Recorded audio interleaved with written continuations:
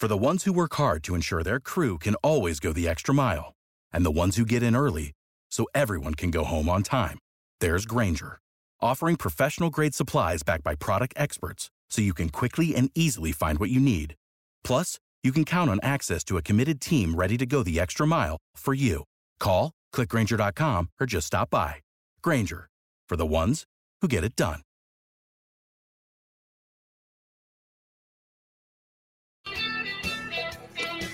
And a good morning, football fans, specifically you Eagle fans. This is Birds 365.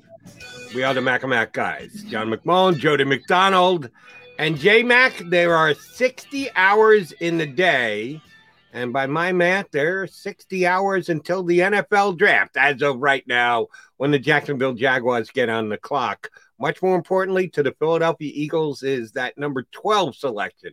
When they get on the clock, something that it seems like we've been waiting for forever. But now that we've got it down to hours, J-Mac, we can actually say it is right around the corner. Yeah, I don't know about that math, Jody. I got to call up, but I got my second stab yesterday. I got to call up Alec Halaby and my analytics department to figure that out. Where are we? It's Tuesday, right? Okay, right. So Wednesday, Thursday, so 24 hours. We're what, 40?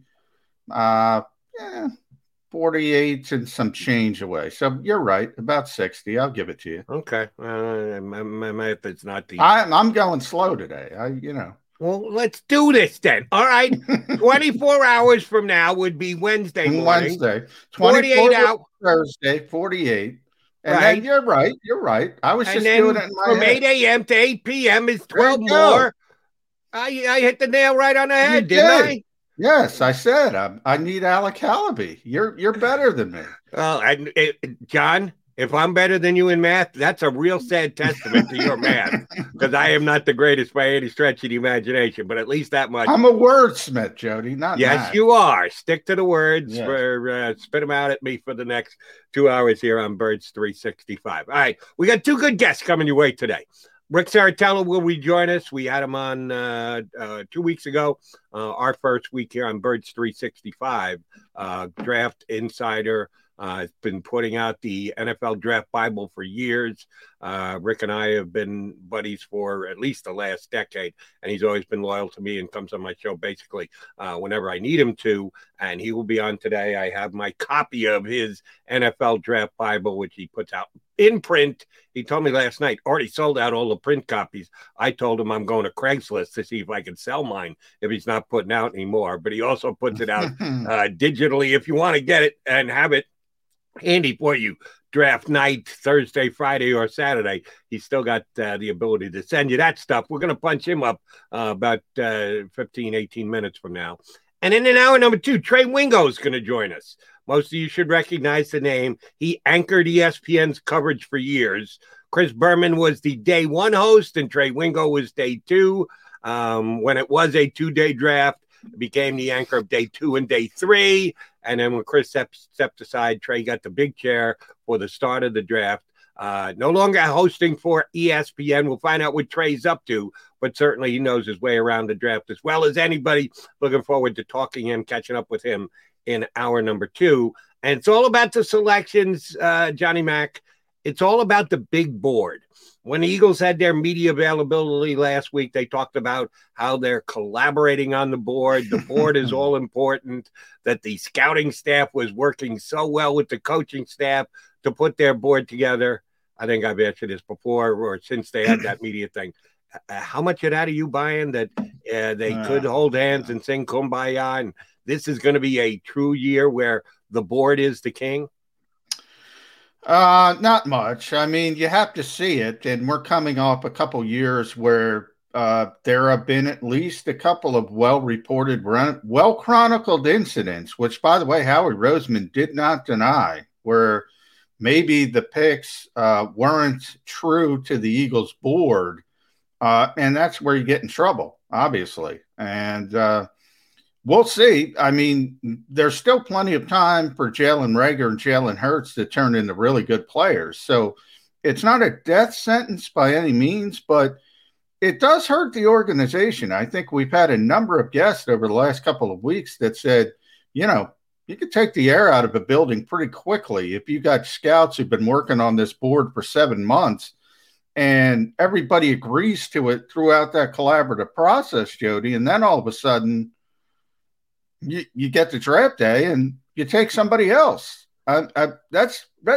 very strange behavior, to be quite honest. I don't know any other way to describe it. And that's sort of how the Eagles have been operating. Hopefully that changes, because I think consistency leads you to having a better opportunity to get decisions right. And the consistency is one of the things that Johnny and I have been debating on over the 3 weeks of Birds 365 about, will the Eagles stay consistent to their draft history, or will they be more a team that looks at the roster and says, well, this is where we need upgrading most, and this is where we have holes, and this is the need we're going to fill? Or will they continue to stay inside in the trenches, follow a philosophy that Andy Reid brought to the team with him years ago and still seems pretty pervasive for the Eagles? We'll see how that shakes out. But the board will dictate it, or it should. Most teams will tell you before a draft ever starts, they painstakingly go through the process of putting these players in their specific order, and then they hold hard to those ratings, to those rankings, and draft accordingly. So I thought you and I would have some fun today, because we've talked about what we would do if we were in the Eagles' position. If this happens in front of them, if this trade is made, how will this affect them? Will the Eagles actually trade themselves, move up, move back? I have one prospective individual that I want to ask you about that the Eagles could see fall a little bit further than expected. And do they get aggressive and move up and make a deal for him? But we'll get to that in a second. First thing first, I asked you last night, do me a favor. Put together an Eagles big board for me. Not 150, 175 players, as we keep hearing. That's all they need for all 6 rounds. I got 650 boys. Do you have 650? I'll tell you how many I have. 13. All I'm going to ask you to do is rattle off your top 13, since the Eagles do have the 12th pick. If we can come up with 11 names that could, may, probably will be gone, we'll know who's left on the board and try as best we can to figure out who the Eagles are going to take at number 12. So here's how I want to do this. You go through your top 5. I'll go through my top 5. You go through your next 5. I'll go through my next 5. And then we'll cap it off with our last guy apiece. And we'll see who's left on the board for each of us to take. How do you order the top 5 ranked, rated, qualified players in the draft for you? Well, number 1 is pretty obvious, and that's Trevor Lawrence, I think. You know, he's basically been throughout, no matter what personnel evaluator you've talked to in this league, they're going to put pretty much Trevor Lawrence at number 1. So the board really starts for me at number 2. I got 3 players in the mix, but I went with Kyle Pitts because I think he's so unique. You know, people have called him a unicorn at the tight end position. He's really not a tight end. He's more of a big flex receiver in the Travis Kelce mode. I have him at number 2. I have Penei Sewell at number 3, the big left tackle from Oregon. I think he's going to be a 10-year starter in this league. Then I have Jamar Chase at number 4, the wide receiver from LSU, and Zach Wilson, your guy, your soon-to-be guy, the second quarterback on the board, soon-to-be New York Jet. I have him at number 5. See, this is why we have fun with this exercise. This is why you need to make up your own big board before Thursday night, because chances are it's not going to be the same as everybody else's, just as mine and John are not the same. Out of the 5, you and I have 2 players in the exact same spot. We both have Trevor Lawrence, number 1. That might be one that goes across the board. Well, nothing's ever 100%. So on 98% of the draft boards, Trevor Lawrence will be number 1. I have Justin Fields, number 2. You know how much I appreciate the stud quarterback. I think he is actually closer to Trevor Lawrence than the drop-off between Fields as the number 2 quarterback to whoever you're going to rank number 3, and we'll get to who I rank number 3, even though no other quarterback comes into my top 5. So I've got Justin Fields at number 2. At number 3, I've got Penei Sewell, same as you. I think he's a left tackle that's going to be going to Pro Bowl after Pro Bowl after Pro Bowl and could eventually someday be an NFL Hall of Famer. So you and I both have Penei Sewell at number 3. I've got DeVonta Smith at number 4. Smith and Chase to me are 4 and 4A, but you can't do that on a draft board. There are no A's. You hope you're making a pick after it's over and done with, but it's 4, then it's 5, then it's 6, then it's 7. You have to put them in an order. So if I was forced to, I put Smith 4 and I put Ja'Marr Chase number 5. So we have similar players, a little bit different positioning, but those are your top 4 and my top 5. Give me 6 through 10 for John McMullen. All right. I'm going to go the other wide receiver from Alabama at number 6, and that's Waddle. So he'll be my number 6. Number 7, I'm going to go quarterbacks back to back here, and I'm going to surprise you a little bit, Jody. This is not an insult at Justin Fields, but the more people I've talked to about Trey Lance, his upside is just astronomical. According to league executives, a little bit of a boomer bust, but I just think talent alone, I'm going to put Lance at 7. I'm going to put Fields at 8. I'm finally going to go defense at number 9. Patrick Surtain, the cornerback from Alabama. This is very Alabama heavy. So obviously Xander Krause is going to be very excited by this. And then number 10, I'm going to go Northwestern offensive lineman, Rashawn Slater. All right, my next 5 are some matches to yours, some not. I've got Kyle Pitts, who I think you had number 2 overall. Yes. I had him down at 6, which seems like a diss.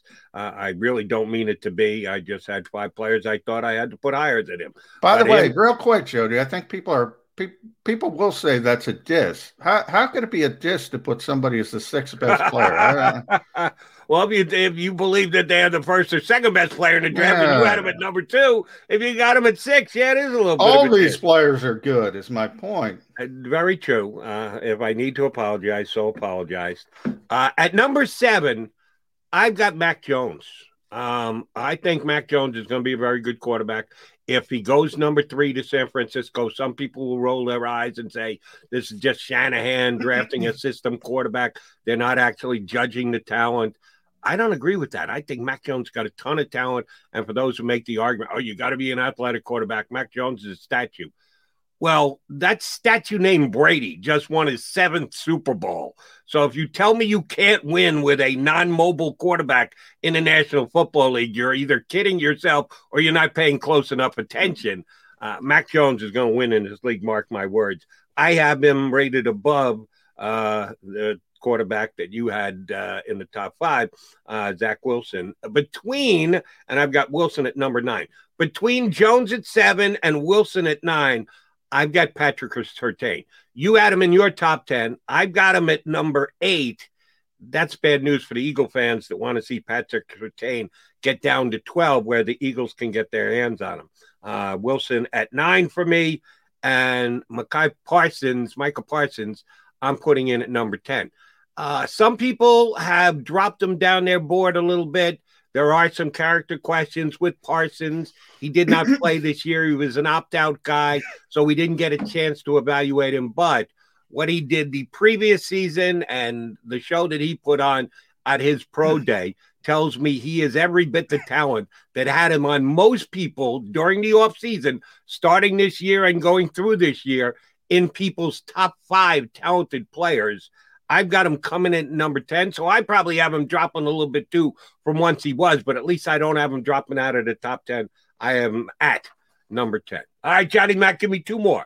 Give me your 11th and 12th guy, assuming number 12 could very well be a Philadelphia Eagle choice. Well, it's not how I did it, so I don't think the Eagles are taking him at number 12. This is just my big board, and this is who I think are the 12 best players. See, your draft. Big board is going to be so good. We know that the 11 that you have 1 to 11 will all be gone. So by process of elimination, it's going to be the Eagles number 12. Howie might be listening, and fans will be very upset if he is listening. So, which I've already been through with this particular player. But number 11 is going to surprise some people as well, because I love this kid.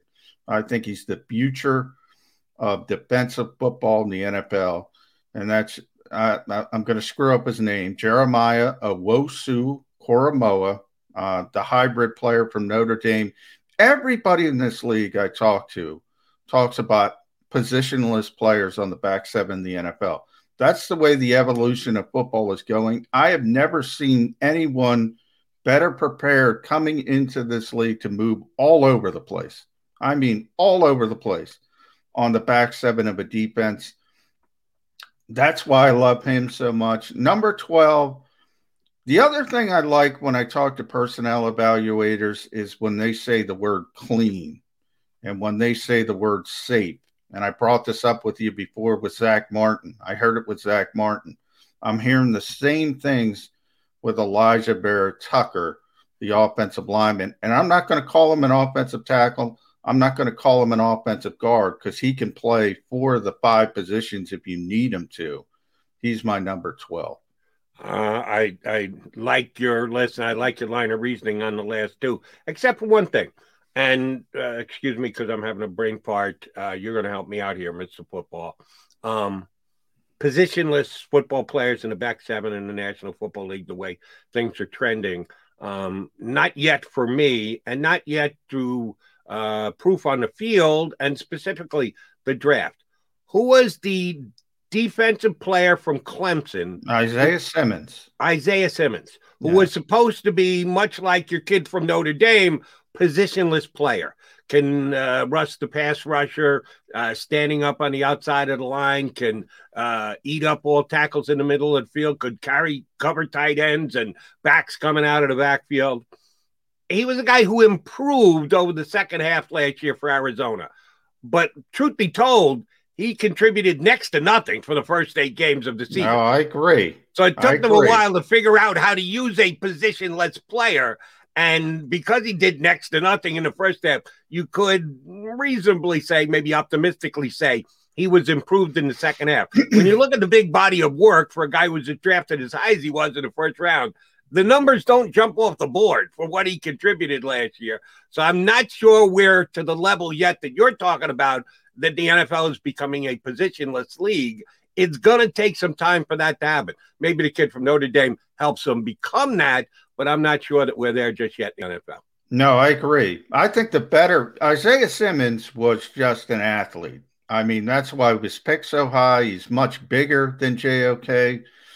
He's just test out of the board, out of the world on everything, but he was very raw.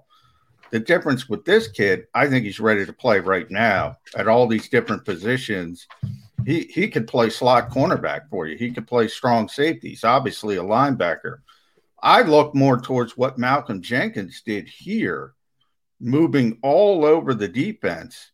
But this kid's, whatever he is, 21, 22.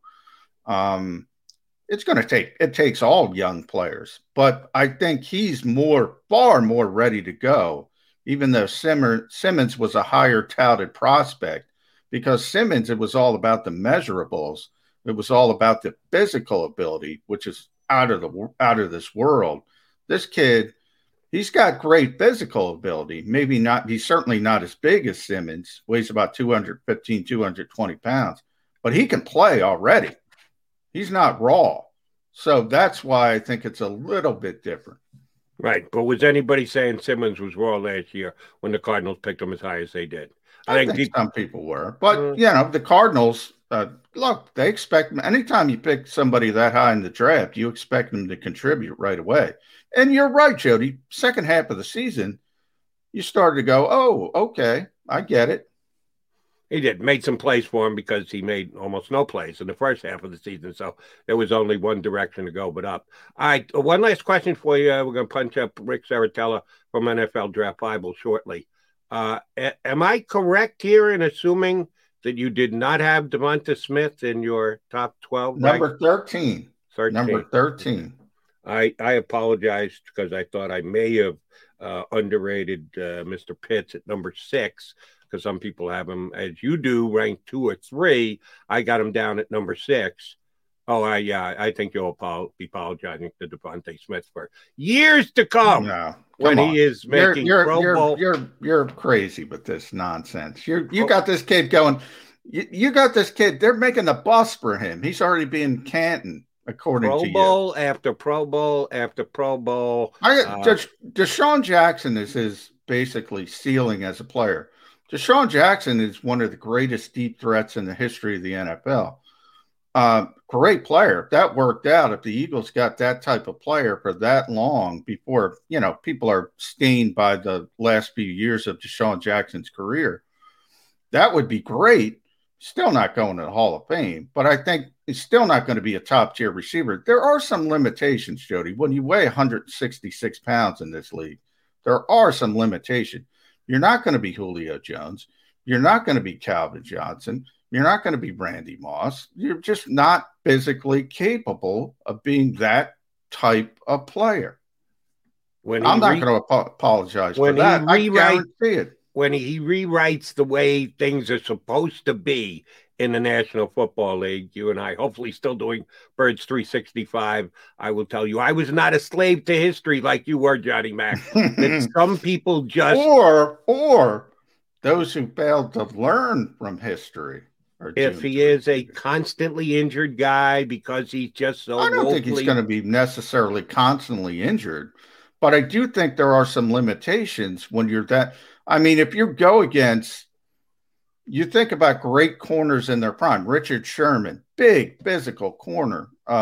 Patrick Peterson, big physical corner. Which, by the way, how much time do either of those guys have left in their pro career? I said in their prime. Oh, okay. Who is Devontae Smith going to be going up against? These great shutdown corners that are going to be able to marginalize him and on his NFL Well, look team at the corners in this draft. Look at the corners in this draft. Look at the size. Look at the length. Look at the physicality. I mean, if they get their hands on him at the line of scrimmage. Who are the corners in this draft? You got Patrick Surtain. You got Caleb Farley. He went up against him every single day in practice this year. C.J. Horn went up against him, and he had. We'll ask Rick. There's some great SEC corners. One of the reasons that the 2 Georgia kids are potentially going to go late in the first round. Look, he's played the best competition in college football.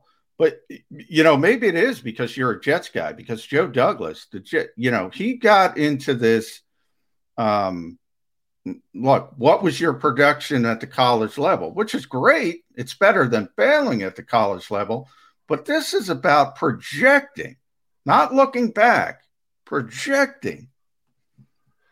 Sometimes projection are just as easy as looking up the stats. That if you did it on the college level in a conference like the SEC, there's probably no reason why you can't do it on the National Football League level either. When's Tim Tebow going in the Hall of Fame? That's the greatest college football player of all time in the SEC. But that you could tell that there are some things. What can you see? Not physically related, not because of his size. What hole did you see? What inability did Devonta Smith show you on the collegiate level? None. Oh, I can. Do you want me to give you the list of the inabilities Tim Tebow had when he was quarterback in Florida? They were sticking out like sore thumbs. You are just passing over the physicality part of it in the NFL like it's not a big deal. It is a big deal. Give me the list of 165-pound receivers that are in the Hall of Fame. How did he perform in the SEC, the best college football? What does that have to do with the NFL? The NFL's better than the SEC. Where did the NFLs get their players from? Collegiate level? So when they graduate and they get undrafted, do they all become physical beasts that a guy can't deal with? And Devontae Smith has got no chance to ever get any bigger or any stronger. But all these cornerbacks who are drafted from the college level go into the pros. Somehow they magically become these physical individuals. They're already at that thin wide receivers can't play against. I don't buy it. That's fine, but and we'll bring Rick on. Rick will tell you. The 3rd or 4th cornerback on the college level ain't going to the NFL. Ain't going. Even in Alabama, even at Florida, even at Texas A&M, even at Auburn, name it. These are the best players from everywhere. So as good as the SEC is, a fourth cornerback, you get to a fourth cornerback on a college level is going to be a pretty poor football player when they're matched up against top 10 level picks. In the NFL, you're not getting that. Everybody can play.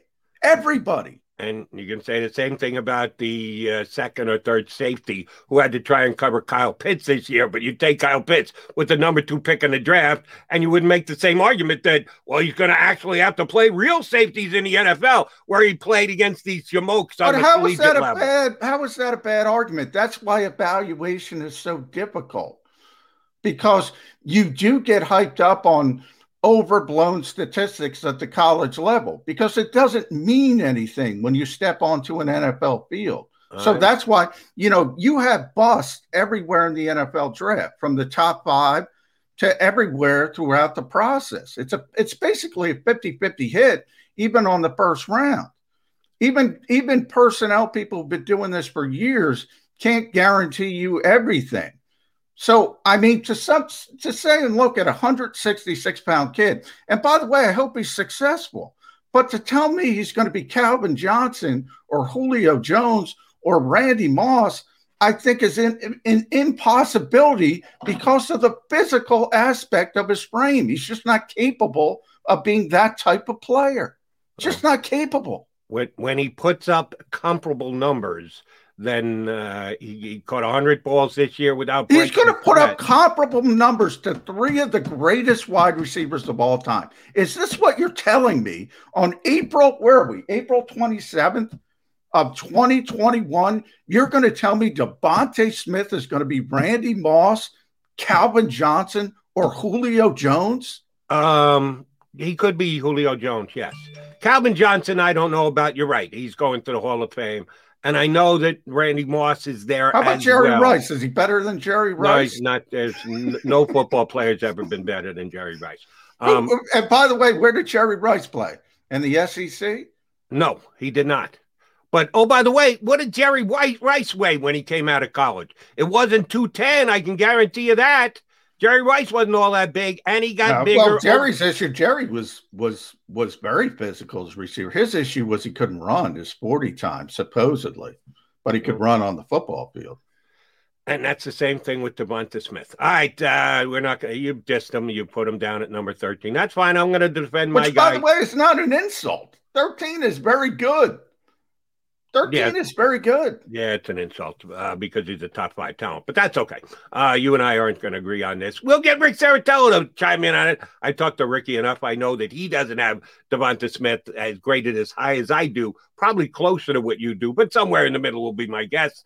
Rick Saratello of NFL Draft Bible joins us next here on Birds 365.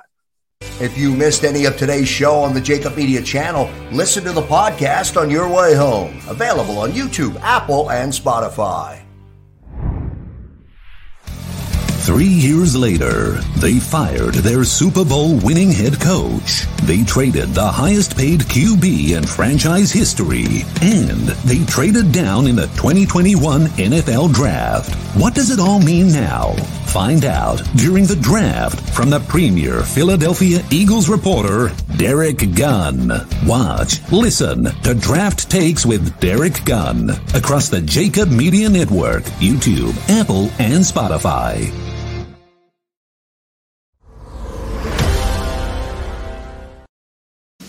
Welcome to the Wildwoods, the perfect place where you can safely do everything or nothing at all. Catch a wave, take a nap, go for a drive, grab a bite. It's your vacation, and we're doing everything we can to make it a safe one. The Wildwoods. Your vacation, your way. The International Brotherhood of Electrical Workers, Local Union 98, is a proud sponsor of The Labor Show with J. Doc and Krause every Saturday night from 6 till 8 p.m. IBEW Local 98's highly trained and superbly skilled electricians are the best in the business, setting the highest safety standards in the electrical industry. So when you're planning your next industrial, commercial, or residential project, choose an IBEW Local 98 union contractor. Learn more at IBEW98.org.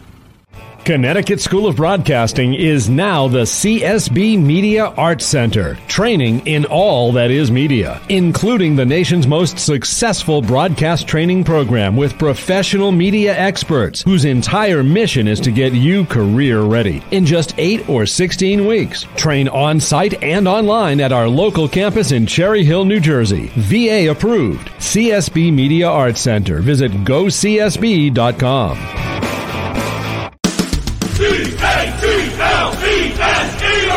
Jody Mack, the legendary sports talker, joins forces with NFL insider John McMullen. Start your morning with Johnny Mack and Jody Mack across the Jacob Media Network.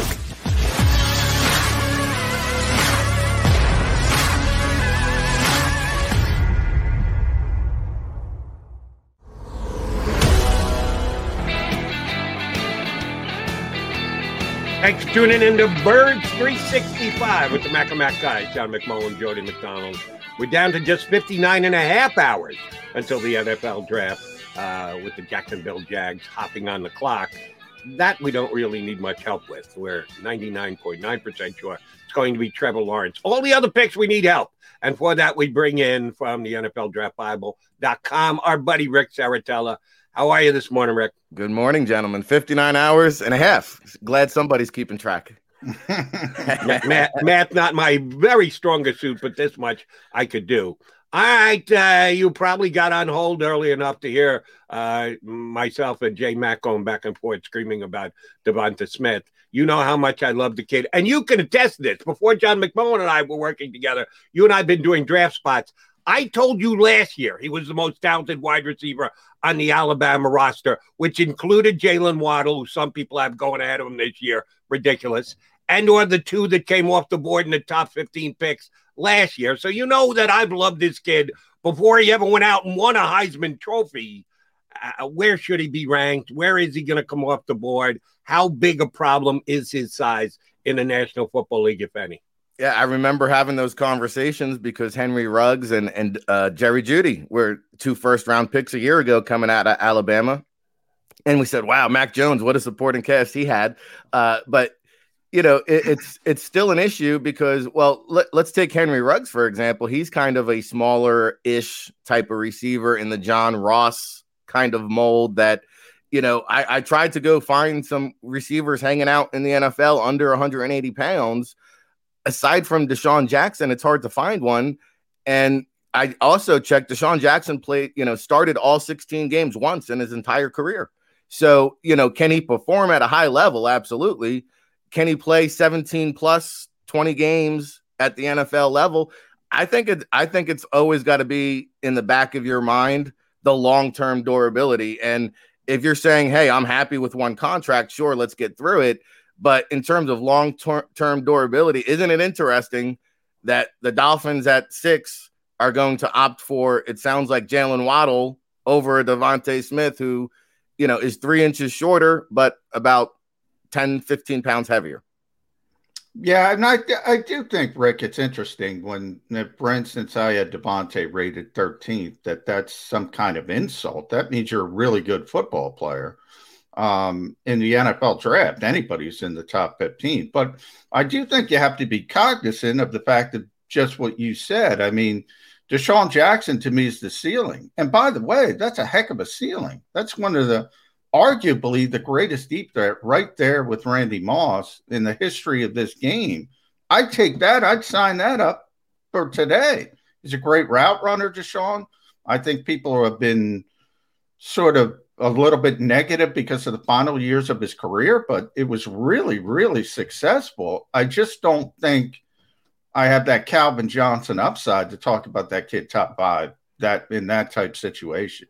Yeah, and remember Deshaun Jackson, a $169 coming out of Cal, he slid to the second round. There was no wide receiver taken in the first round that year. And if I remember correctly, Tavon Austin may have also been in that draft, a dynamic college player, but again, just kind of too small to survive long-term over the long haul. All right. Since we went there comparing Deshaun Jackson with Devonta Smith, you call it Johnny Mac is ceiling. What's Jalen Waddle's ceiling? Who are we going to comp him to? Which, by the way, I think Adams Smith will be better than Deshaun Jackson. So I don't think it's his ceiling. I don't think it's his floor, but I think he can go above and beyond that. Where's Jalen Waddle sit? And on a comp, what's his ceiling? I kind of view him as like a DJ Moore kind of player with the Carolina Panthers, similar type with a higher ceiling, a higher upside. I think the plus side with Jalen Waddle is he also returns kicks and punts. Punt returns becoming more valuable with the new kickoff rules. So the fact that he can do that, I think, really appeals to NFL teams as well. But I think Moore from Carolina is a comparable player off the top of my head. Well, that's not what people are going to want to hear. But I do think, Rick, you have to explain the comp situation. You're comparing traits. You're comparing the type of player as opposed to any time we talk about the NFL draft. I mean, it's tough to project anybody. Trevor Lawrence, who's about as clean as prospect you're going to get about a quarterback. It's tough to project him going into Canton. I mean, it's just rare. And it's rare for a reason. Yeah, you hate to put a yellow jacket label on a guy, but there's another Carolina Panthers receiver. If I said, hey, Jalen Waddle's ceiling would be a Steve Smith Jr., hey, anybody will sign up for that, right? Yeah. Okay, so that could be, maybe the ceiling. And so, I like Jalen Waddle, but again, like here's a guy that had durability issues this past season, and teams are still value him over a Devonta Smith. So it's into Devonta Rice, I should say, right there. Beware when a kid just keeps rattling off all pro seasons. You guys will remember talking to me ahead of time. You and I talked so much during the last couple of years, Ricky. At the beginning of this year, we talked about the players' way to evaluation and what kind of ranking you would have them in.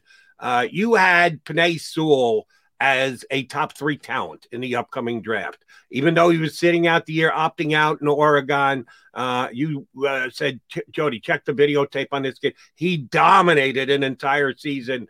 He's going to be highly drafted.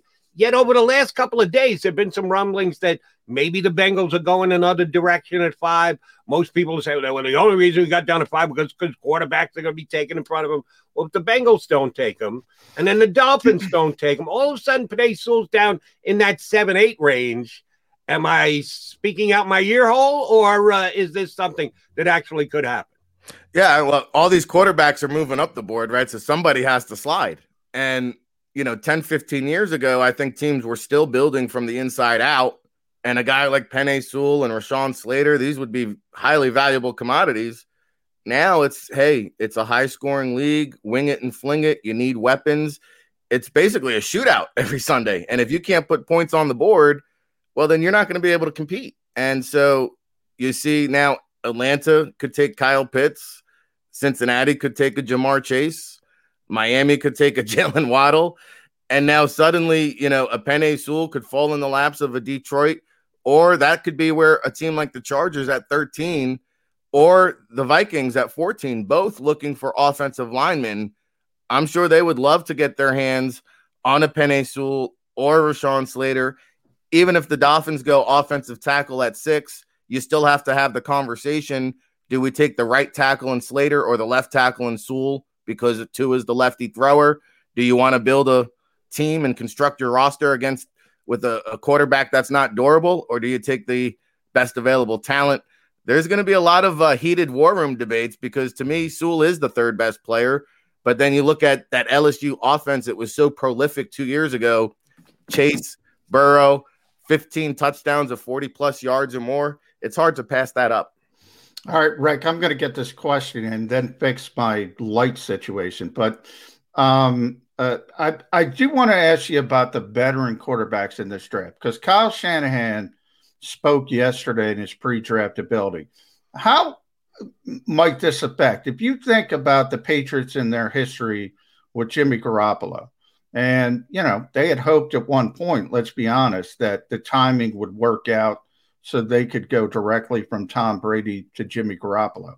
He's probably available, and the Patriots might want a quarterback, might want to go up to get a quarterback. You think about Denver, George Payton, first-time general manager out there, has a history of Minnesota. He drafted Teddy Bridgewater. He likes him. There's a potential that they could go after Teddy Bridgewater. How would that affect, or will it affect, in your mind, that status of the Trey Lances of the world? We're assuming Atlanta's not going to go quarterback at this point. Justin Fields, could they start to slip a little bit? I think if they start to slip, that's where you can, again, start to see some trades.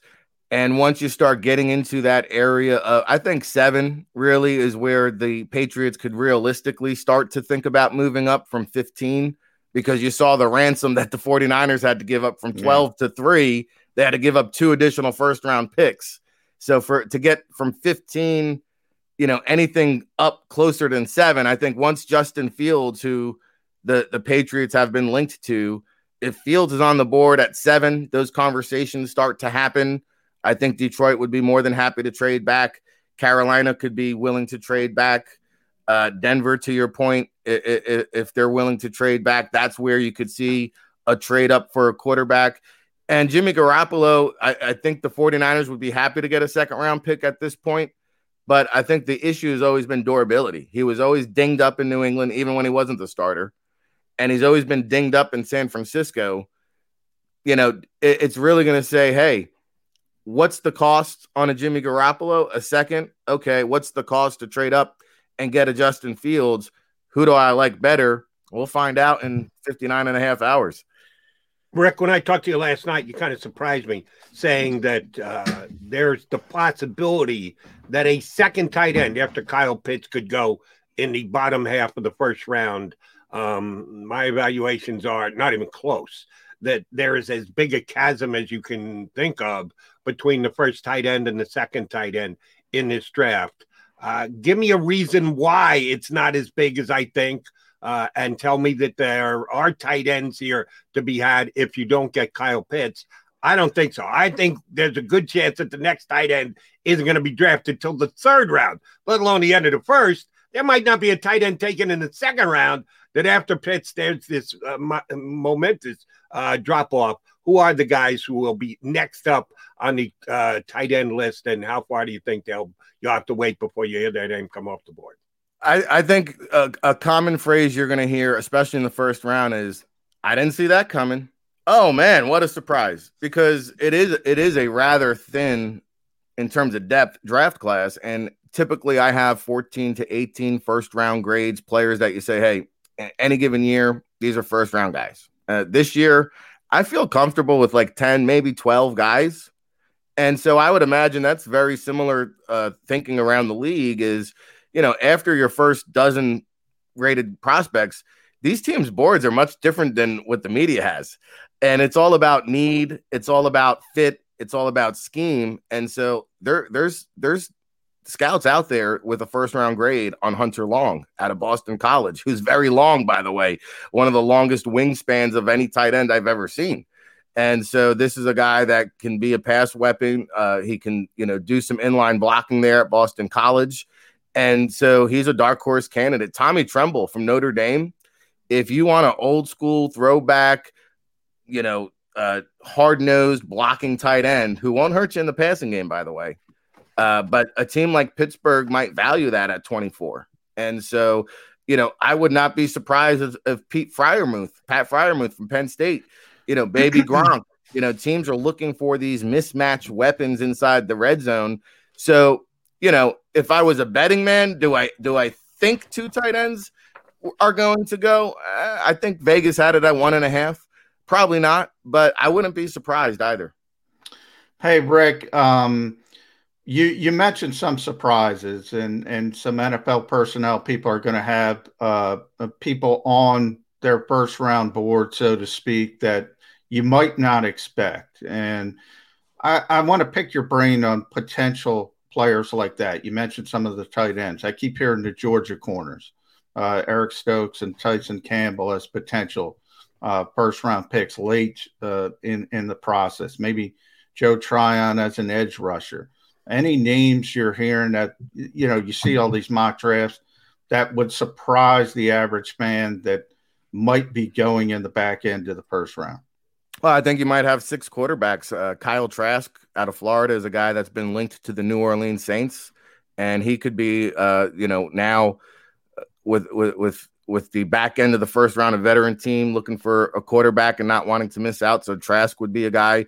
Travis Etienne, there's a couple teams, everybody thinks Najee Harris is going to be the first running back off the board. There's actually a couple teams looking to trade up and take Travis Etienne much, much earlier than people are talking about or discussing. Terrence Marshall from LSU, I think, is a guy that really doesn't get talked about enough in terms of being a first-round pick. Spencer Brown out of Northern Iowa, to me, the FCS prospect, is a guy that should not be ruled out when it comes to first-round consideration. I also believe that, Nick Bolton out of Missouri is a guy undersized, but, man, what a tough, hard-nosed player. You might remember Sean Bradley out of Temple a couple years ago. Nick Bolton from Missouri, very similar type of player. Jody Mack had a good one last night when we were chatting. Asante Samuel Jr. I mean, if there's a team, if these cornerbacks at 10, Horn or Surtain, they start coming off at 10 and 12, or, Greg Newsome suddenly comes off the board. Hey, does a team value a slot nickelback in the back end of the first round, such as an Asante Samuel? And one of my favorites, Richie Grant out of UCF. This guy is, to me, the best safety. He went down to Mobile at the Senior Bowl and proved it.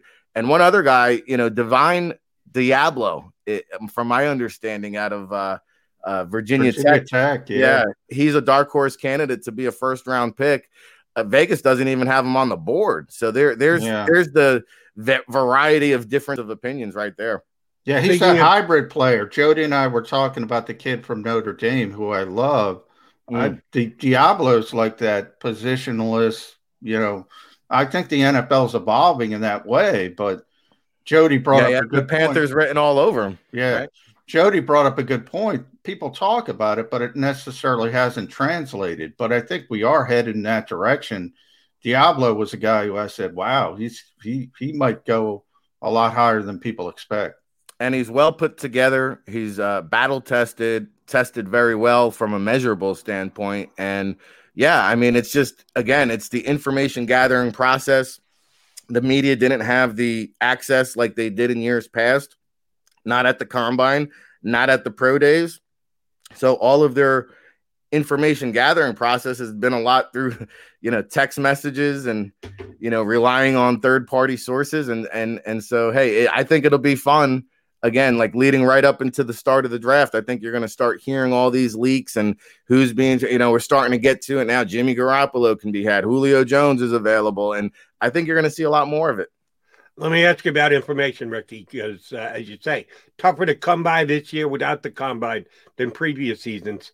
Caleb Farley was thought to be an unquestioned first-round draft pick, right there with Surtain and Horn as a potential top cornerback taken. Did not have much of a season because of opting out and injury. Has had a procedure on his back, and backs are such tricky things. How much is his physical status going to affect his draft status? It's big. To me, I get nervous about a back because X-rays can't tell you much. You're relying on the player's word, and anytime you have a back issue, again, that's always in the back of your head. He just had disc surgery. He hasn't played a game now, and who's keeping track? 510 days. Wow. So by the time he takes the field, it's almost 2 years have gone by coming off a disc. I don't know. To me, I have a hard time taking a player like that in the first round. If I feel that way, I'd imagine there's at least one team that feels that way. So I don't even have Caleb Farley in my personal top 5 rankings. I just can't do it. I want somebody who's healthy and ready to go. In that same vein, Rick, Jalen Phillips is an interesting player for me because I think he's a top 10 talent. If you didn't have the issues, the concussion issues, sort of the semi-retirement, he also loves music. People hold that against him because they think that might be his real passion. how do teams weigh that versus the ceiling? Because, I mean, in a typical year, if you had none of these so-called red flags, and by the way, Chip Kelly, I think, was a big part of it. I think Chip Kelly destroyed his love of football, similar to the city of Philadelphia for a while. He'd be in the conversation to be a top 10 pick for me. You think somebody dives into that pool a little bit earlier than expected? I agree with you, John. I believe he's a top 10 player for me. But yeah, you have a hard time again justifying the risk reward. Okay, well, this guy can probably come in and be an immediate situational pass rusher, maybe contribute 5 to 10 sacks as a rookie right out of the gates. He's that talented. But you say, hey, what happened at UCLA? Was it a Chip Kelly thing? Was it a medical thing? Was it the 3 concussion thing? Did you lose the love for football? Quitting a team or taking a hiatus is very, very taboo in NFL front offices. You know, Kylan Hill, the Mississippi State running back's about to find that out the hard way because he quit on Mississippi State. He also quit on his high school team as a senior. And so anytime a player quits, red flags go up. Jalen Phillips, to me, though, is too talented, right? And he had the wrist. I think there was a knee. But now suddenly the Ravens, 2 picks at the back end of the first round after the Orlando Brown trade, they're sitting there at 27-31. They lost Yannick Ngakoue. They lost Matt Judon in free agency. To me, I can't envision a scenario where Jalen Phillips slides beyond the Ravens. I mean, this is a team, again, a contender looking to compete and kind of plug and play a guy. It makes a lot of sense. All right, Ricky, last one for me. And yeah, just mark me down as a bad guy to ask this question, but somebody's got to ask it. NFL Network, ESPN. I think ABC is going to stay away from something like this, but either the 2 other broadcasting networks are probably going to have a guy sitting in the green room. They're only going to be 13, 14 guys actually in attendance at the draft, but they're supposed to have upwards of 45 or 50 with cameras at their homes to be broadcast whenever. Easier to do with a green room guy, but I guess they could do it with a virtual guy as well. Who is going to be the one that isn't drafted in the first round, that they're targeting or following all night long, that's got that long look on his face, that's on his phone, checking to make sure he hasn't gotten a text? Can't believe he dropped this far. Who's going to feel the pain of night 1 of the NFL draft? Well, you know, Kadarius Toney out of Florida, I think has lost a little bit of luster. He was really down in Mobile. Everybody was talking about a first-round lock. There's some off-the-field character concerns there, so maybe he's a guy on a more notable. It's hard to envision out of the first round, but somebody I could see waiting much longer than what they were thinking is Trey Lance. If the 49ers do indeed pull that trigger on Mac Jones, I've spoken to teams. They say, hey, this guy's a day 2 prospect. Hey, he's a day 3 guy for me. So I understand it only takes one team to fall in love, but there are definitely teams that don't even view Trey Lance as a day 1 or day 2 prospect. Man, Rick, last one from me. When we talk about this process and we talk about the lack of information you guys have had this year versus other years and the medical stuff, you know, this week was an interesting week because you go back to the famous Bill Tobin, Mel Kiper thing. And I think the context of that's lost is, you know, Trent Dilfer's agent at the time said that he's not going to play for Indianapolis. So that's the kind of information team executives have that we can never have.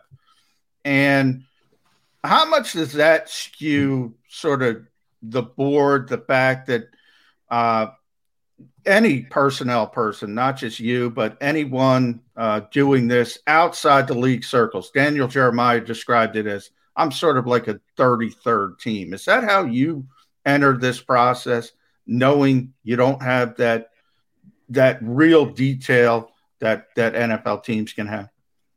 Yeah, and you know, there's 2 scouting services that a lot of teams subscribe to, which are called the Blesto and the National, right? The average NFL fan might not be aware of the scouting service that collects all these information.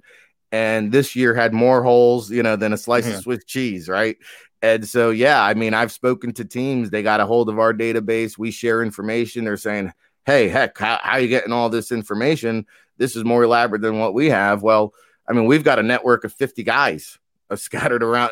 We're global now. We got guys overseas in Germany collecting information on international prospects. So it's pretty elaborate. And the fact that, I have relationships with schools that go back decades now, I can get a call back. Some schools, hey, Ohio State, I'm still waiting on hold. So, And I think you'll see that too with the NFL teams, right? Because the veteran scouts that had those relationships this past year are getting those callbacks where the beginner scouts, maybe they don't have that relationship. I can tell you what, the pro liaisons, they don't have time to call back 32 different scouts with 32 different teams and coordinate 32 different interviews with their star players. Like, it's just not on the top of their priorities. So, I think the teams that do have those veteran scouts are going to benefit greatly come draft day.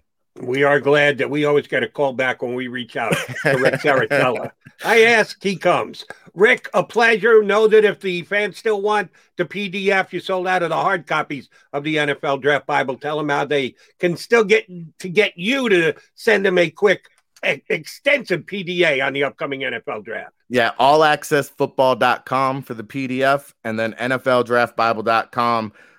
Which will redirect you to the Sports Illustrated website. We'll have live coverage 40-plus hours throughout the 3 days of the NFL Draft. Rick Saratella, thank you much for joining us here on Birds 365. Thank you, gentlemen. Thanks, Rick. All right, Jody, I got to go fix my lighting issues. Get to those lighting issues, Johnny Mac. We'll come back. We'll wrap up hour number 1. Get ready for Trey Wingo. Join us hour number 2 here on Birds 365. If you missed any of today's show on the Jacob Media channel, listen to the podcast on your way home. Available on YouTube, Apple, and Spotify.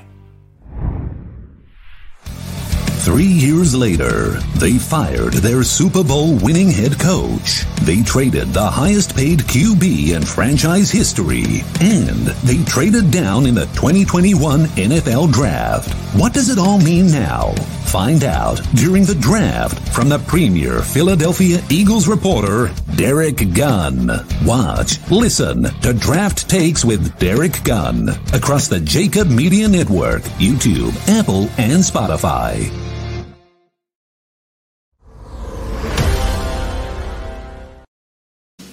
Welcome to the Wildwoods, the perfect place where you can safely do everything or nothing at all. Catch a wave, take a nap, go for a drive, grab a bite. It's your vacation, and we're doing everything we can to make it a safe one. The Wildwoods. Your vacation, your way.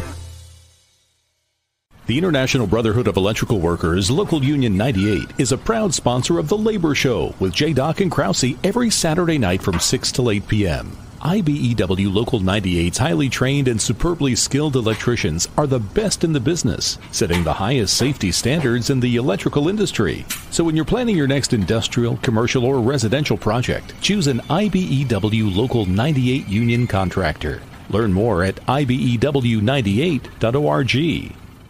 Connecticut School of Broadcasting is now the CSB Media Arts Center, training in all that is media, including the nation's most successful broadcast training program with professional media experts whose entire mission is to get you career ready. In just 8 or 16 weeks, train on-site and online at our local campus in Cherry Hill, New Jersey. VA approved. CSB Media Arts Center. Visit gocsb.com.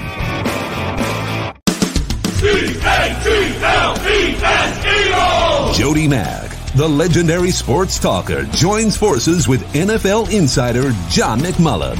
Start your morning with Johnny Mack and Jody Mack across the Jacob Media Network.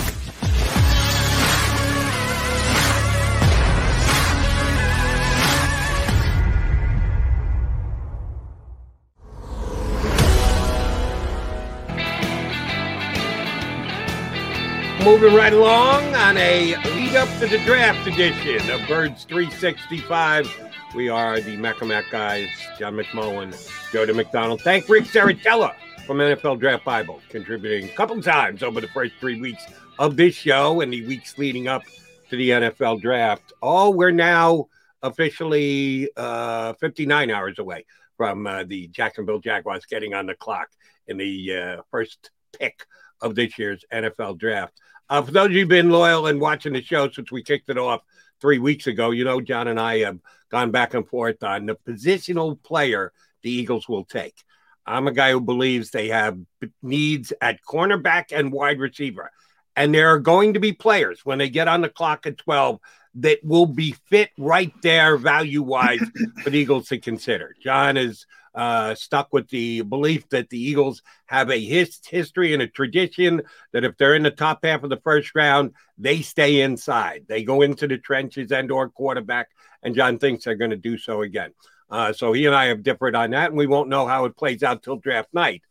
Unless, of course, Eagles move, and then that throws everything into a tizzy. They could move back, or they could move up. And one of the things I did ask Rick Serritella about was the fact that Penei Sewell, who for most of the offseason was the second, third, fourth, at worst, rated overall player in the draft, could slide a little bit, that he may get down past the fourth pick or the fifth pick or the sixth pick. Without the ones like you, who work tirelessly to keep things running, everything would suddenly stop. Hospitals, factories, schools, and power plants, they all depend on you. No matter the weather, emergency, or time of day, you're the ones who get it done. At Grainger, we're here for you with professional-grade industrial supplies. Count on real-time product availability and fast delivery. Call, clickgrainger.com, or just stop by. Grainger, for the ones who get it done. We were to fall down to the seventh pick, the Detroit Lions. The Eagles sitting there at 12. There are a couple of teams right behind them at 13 and 14 that also would probably be well advised to be looking to upgrade their offensive line with the Vikings in that mix. And the Chargers at number 13. Oh, by the way, Penei Sewell blocked for who? Justin Herbert at Oregon. Yeah. So there's a good chance that the quarterback will chime in and say, get me that monster from my left-hand side. Should the Eagles be on the phone judging what it's going to cost to get up to number 7? They were at number 6. They had to pick. Yeah. They chose not to. But if you can jump back up to 7 and actually pay less than what you got for going from 6 back to 12, is that something Howie Roseman should do if Penei Sewell is available at number 7?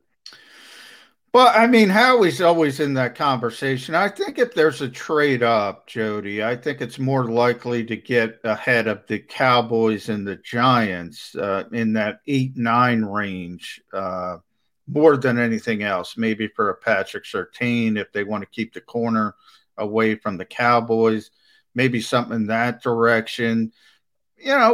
Sewell is interesting because there's a guy there said, well, they have no shot at Sewell. I thought they had ever. When they were at 6, I said they had no shot at Sewell. Right. So he's not in the conversation. So if he starts to drop, they took a little bit of a hit. That's what happened with Andre Dillard. He started to slip a little bit. The Eagles didn't do a lot of homework on him because they thought, well, there's no way this kid's going to be available to us. All of a sudden, he starts to slip a little bit. They make the move up. They draft him. Hasn't necessarily worked out the way they would have liked to this point. It's not over, but we'll see what happens. So I don't think Sewell is on their radar right now as for a potential trade up for 2 reasons. I don't think that's going to happen. I don't think it's going to fall to a position. But secondly, I think they're a little bit gun shy because of the Dillard incident.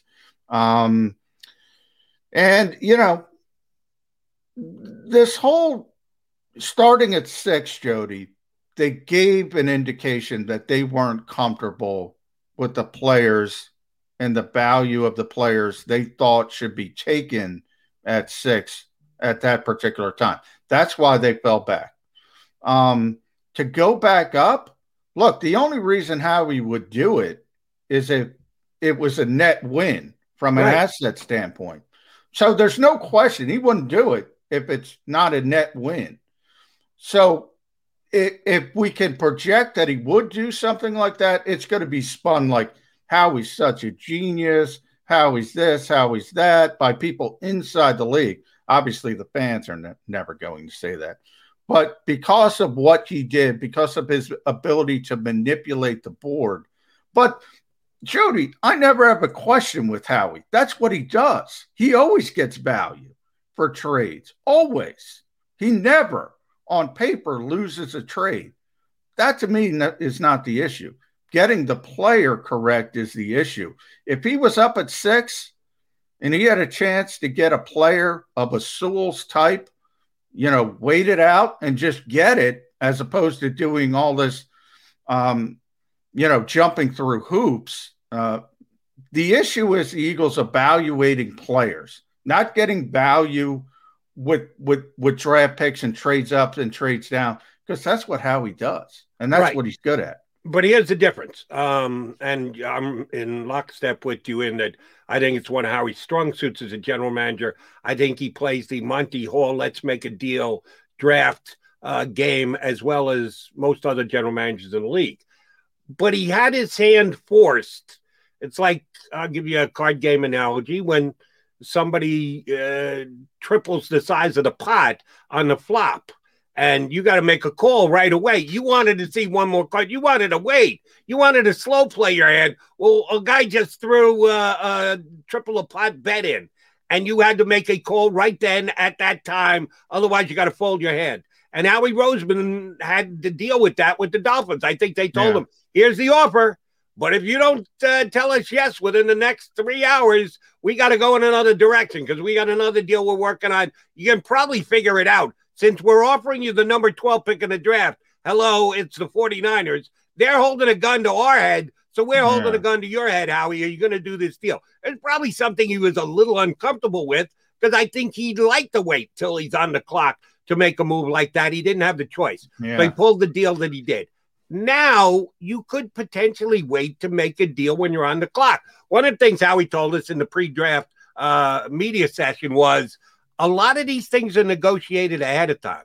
They'll have conversations with everyone behind them in the draft and ahead of them in the draft, so they know what the cost is going to be. So they probably have a pretty good feel, and I'm using the number 7 spot as an example because I can't see Penei Sewell dropping down any further than 7. But if you had to get from 13 to 7, it's much like from 12 to 7. It's much like going from 6 back to 12. It's going to be comparable, but it should be less. And if it is less, you don't have to really explain yourself much. Somebody, well, you were at 6. Why'd you trade down to begin with? You didn't think Penei Sewell was going to be there at 6. And then the draft actually plays out. Not only was he there at 6, he's there at 7. You can get back up and get him and pay less than you got in exchange from dropping from 6 back to 12. I think Howie would rightfully be given all the credit for being Mr. Wheeler Dealer when it comes to moving and shaking during an NFL draft. Well, a couple things is, number one, I think the highlight of that trade was the indication that it's about 2022. It's not about 2021. So I think it's still going to cost significant assets to move up.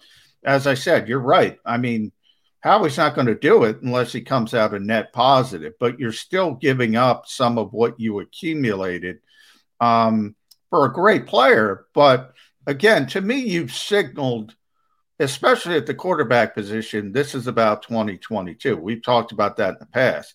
All of a sudden, if you lose some of those assets that makes you capable of doing whatever you want to do once you're flush with salary cap money again, whether it's the trade market, draft, what have you, I think that affects the long-term plan.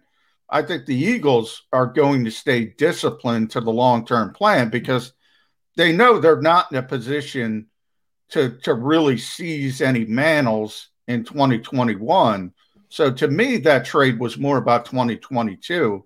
I don't think you unravel it but by going back up that high. Maybe you go up a couple spots, as I said, to get in front of Dallas. If you're really, really in love with the Patrick Surtain and you really think Dallas is going to take him at 10, that's when I think you make the move up. Here's the reason why I'd rather get the 7 and take Penei Sewell than get the 9 and take Patrick Surtain. Well, I'd like the player better. I'll tell you that. Yeah, and positionally, you talked about mortgaging or sacrificing the future. If you're right about Penei Sewell, and it's my evaluation, plug him in. He's there for the next 10 years. You got a decade worth of high-level left tackle play. You going to plug Patrick Surtain in for the next 10 years at the cornerback spot?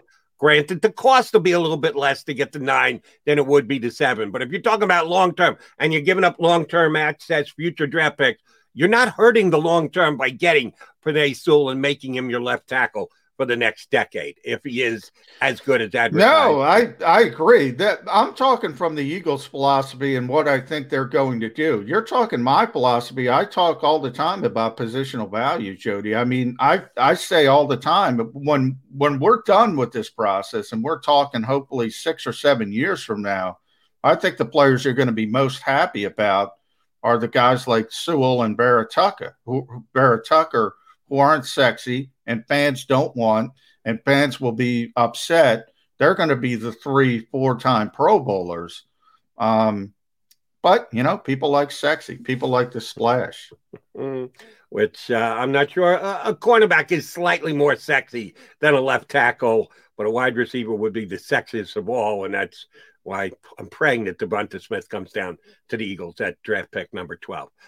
We're scheduled to have Trey Wingo, longtime host of the NFL Draft on ESPN. He's supposed to join us.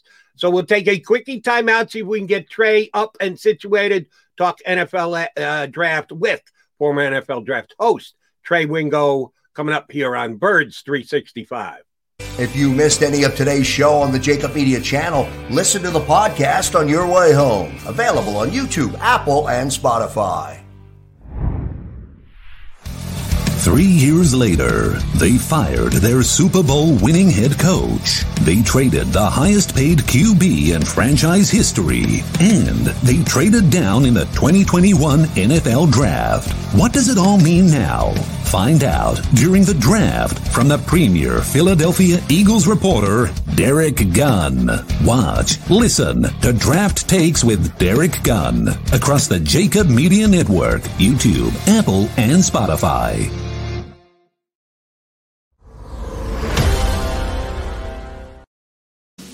Welcome to the Wildwoods, the perfect place where you can safely do everything or nothing at all.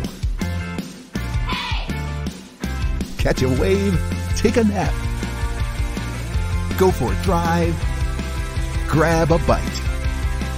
It's your vacation, and we're doing everything we can to make it a safe one. The Wildwoods. Your vacation, your way.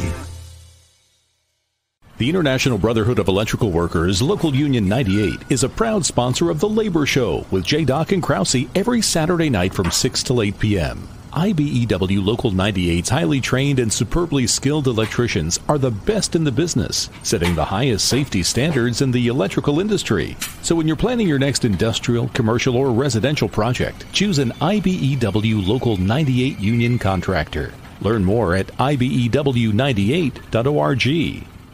Connecticut School of Broadcasting is now the CSB Media Arts Center, training in all that is media, including the nation's most successful broadcast training program with professional media experts whose entire mission is to get you career ready in just 8 or 16 weeks. Train on-site and online at our local campus in Cherry Hill, New Jersey. VA approved. CSB Media Arts Center. Visit gocsb.com.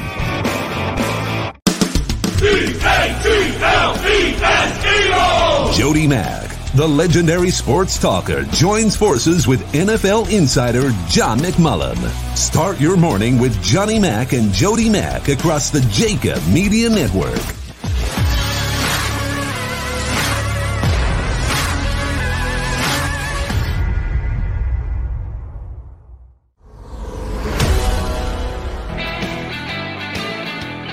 Birds 365 here on the Jacob Media channel on YouTube. Thanks for punching us up either directly through YouTube or the link on phillyvoice.com.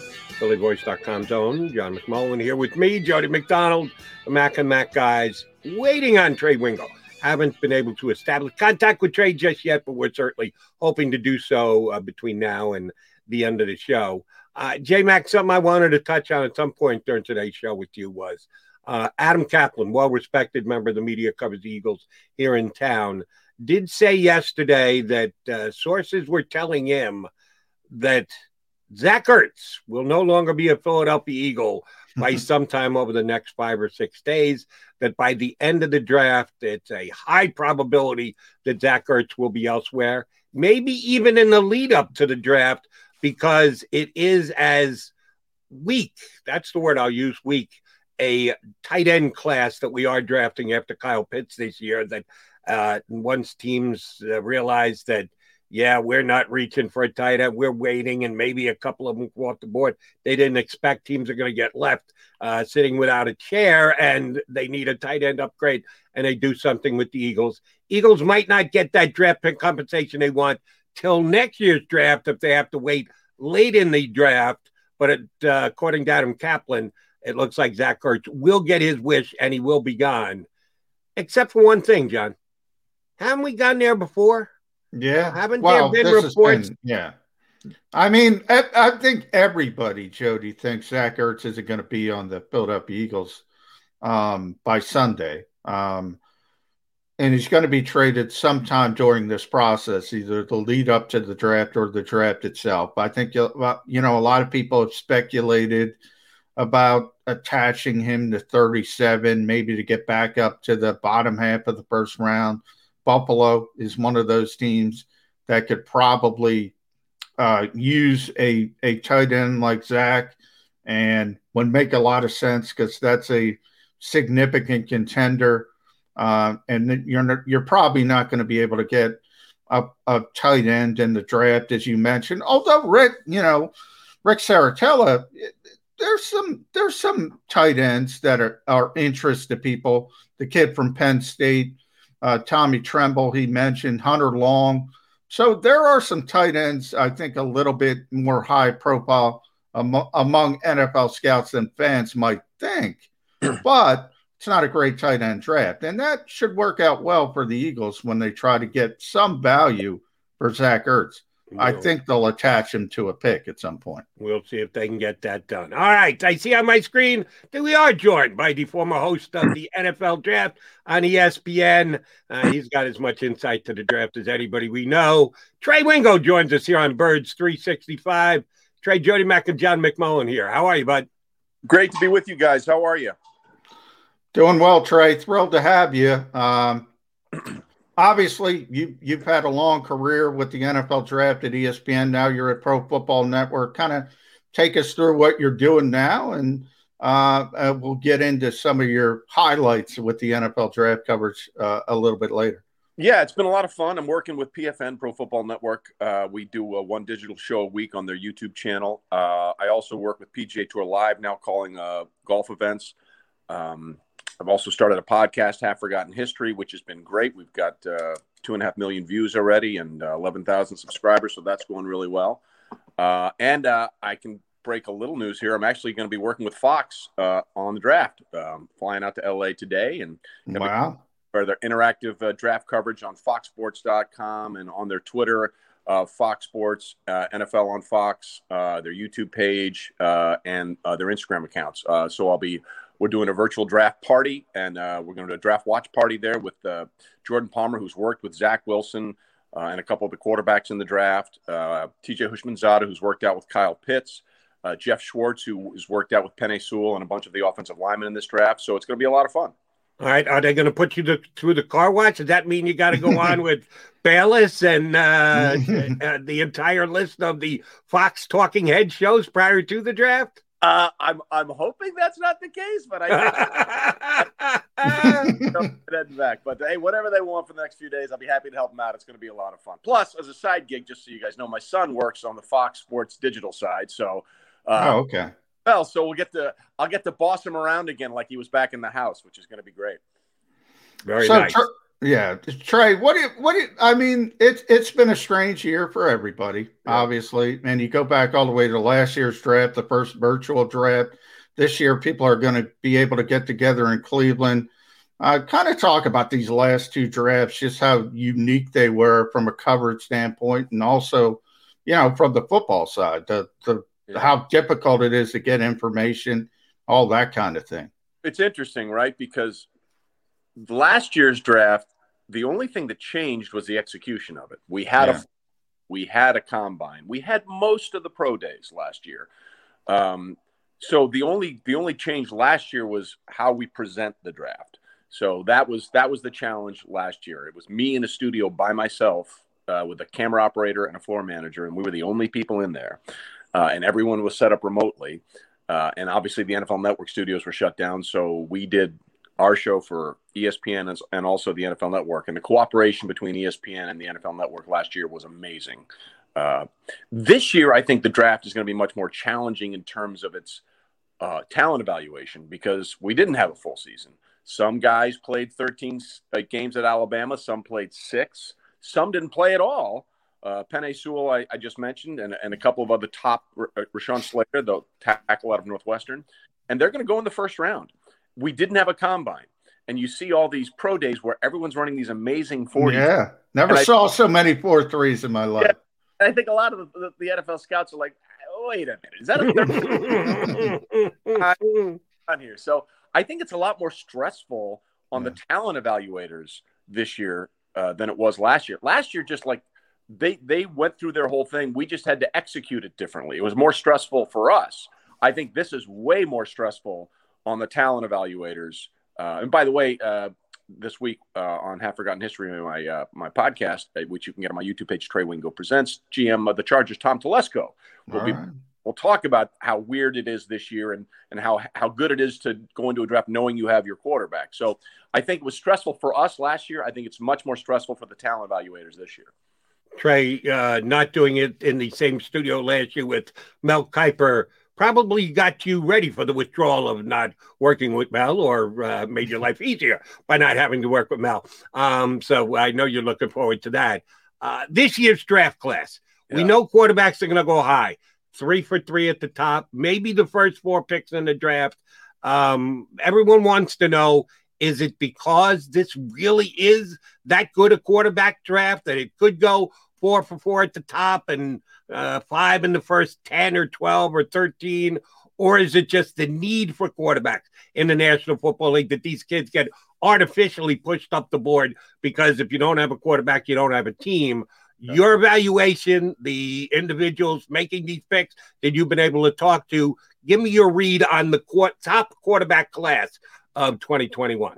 Well, it's interesting. And I think, Jody, what you said there at the end was the most important thing.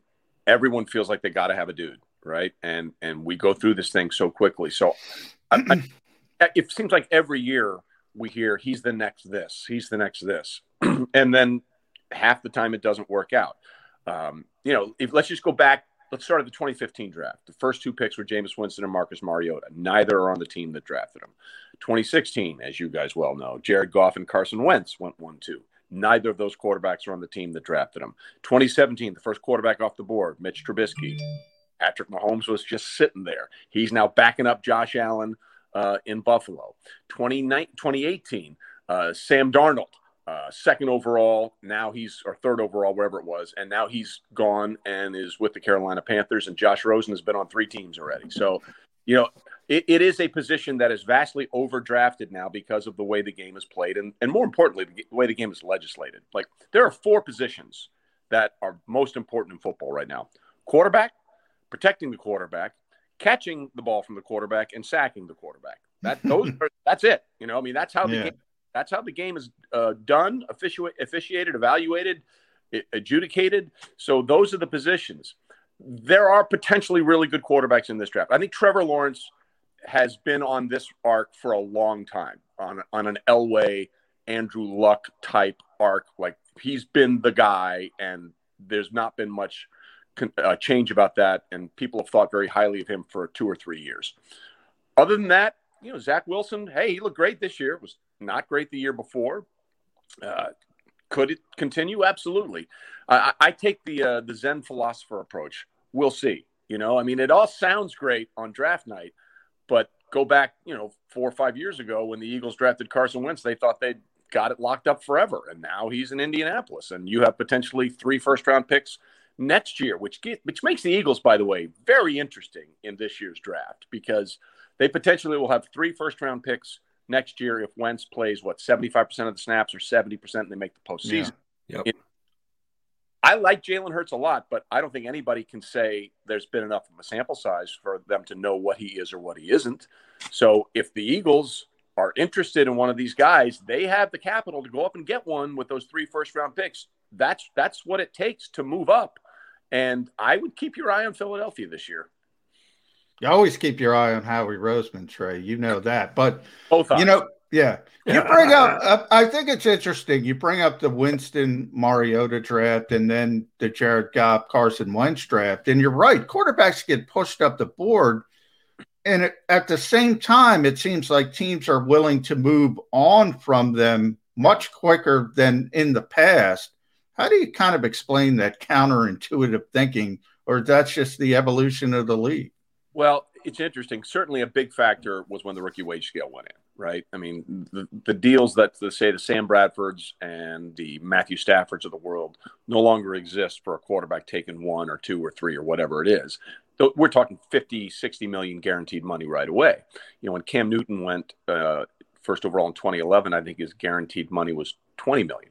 So it does make it a lot easier to move on from a quarterback if you don't think so, based on the salary cap. Now, clearly that is not the case in Philadelphia, where you're rocking a $34 million cap hit because you signed him to the big contract after a couple of years of success. But for the most part, that makes it easier. But I will say, I'm not sure it's correct all the time. I think everybody's lost patience. Go back and look at Drew Brees' first few years in the NFL with the Chargers. You know, they took him in the second round, first pick of the second round. Took him a few years to get on the field. Then a few years later, they drafted Phillip Rivers. You know, if you go look at the first 4 years of Drew Brees' career, people would say he's a journeyman.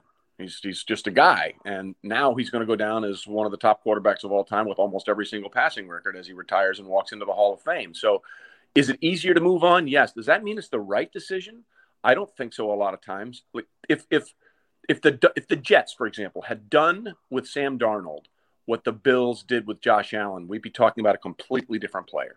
They drafted Josh Allen in Buffalo. They believed in what they had. They surrounded him with talent, and he was an MVP candidate last year.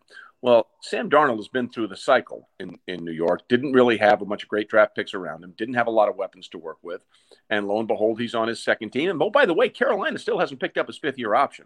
They said they were going to, but they don't have to until the first week of May, which coincidentally is also after the first round of the draft, which makes me think, I think they're going to play their cards close to the vest, see how the draft board falls, and if for whatever reason, one of those guys that they really like falls to them or think they can get him at 8 or maybe move up, wouldn't surprise me if they dip their toe in the quarterback market as well.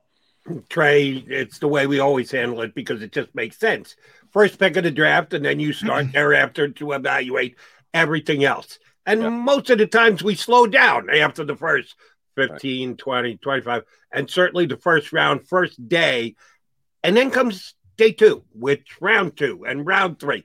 And you're a guy who's hosted both day 1, day 2, day 3, done it all. Day 2 and day 3 are pretty damn important in building a organization that can go to a Super Bowl. Yeah. In your experience, are there a team or a couple teams that do the day 2, day 3 thing better than everybody else? Yeah, you know, and I'm glad you brought that up because we get so enamored with the first round, and you can totally whiff on your first round pick and still have a hellaciously good draft. I mean, the first round pick is the shiny toy and the shiny object, right? But if you go down and look at how rosters are built, the majority of your team is rounds 3 through 7 and undrafted free agents. So team construct is what the draft is really all about. Now, most fans just know the names of the Thursday night guys, so that's what they gravitate towards. But, you know, you've seen Seattle over the years come up with some really, really good players in the late rounds. You've seen the Patriots do it.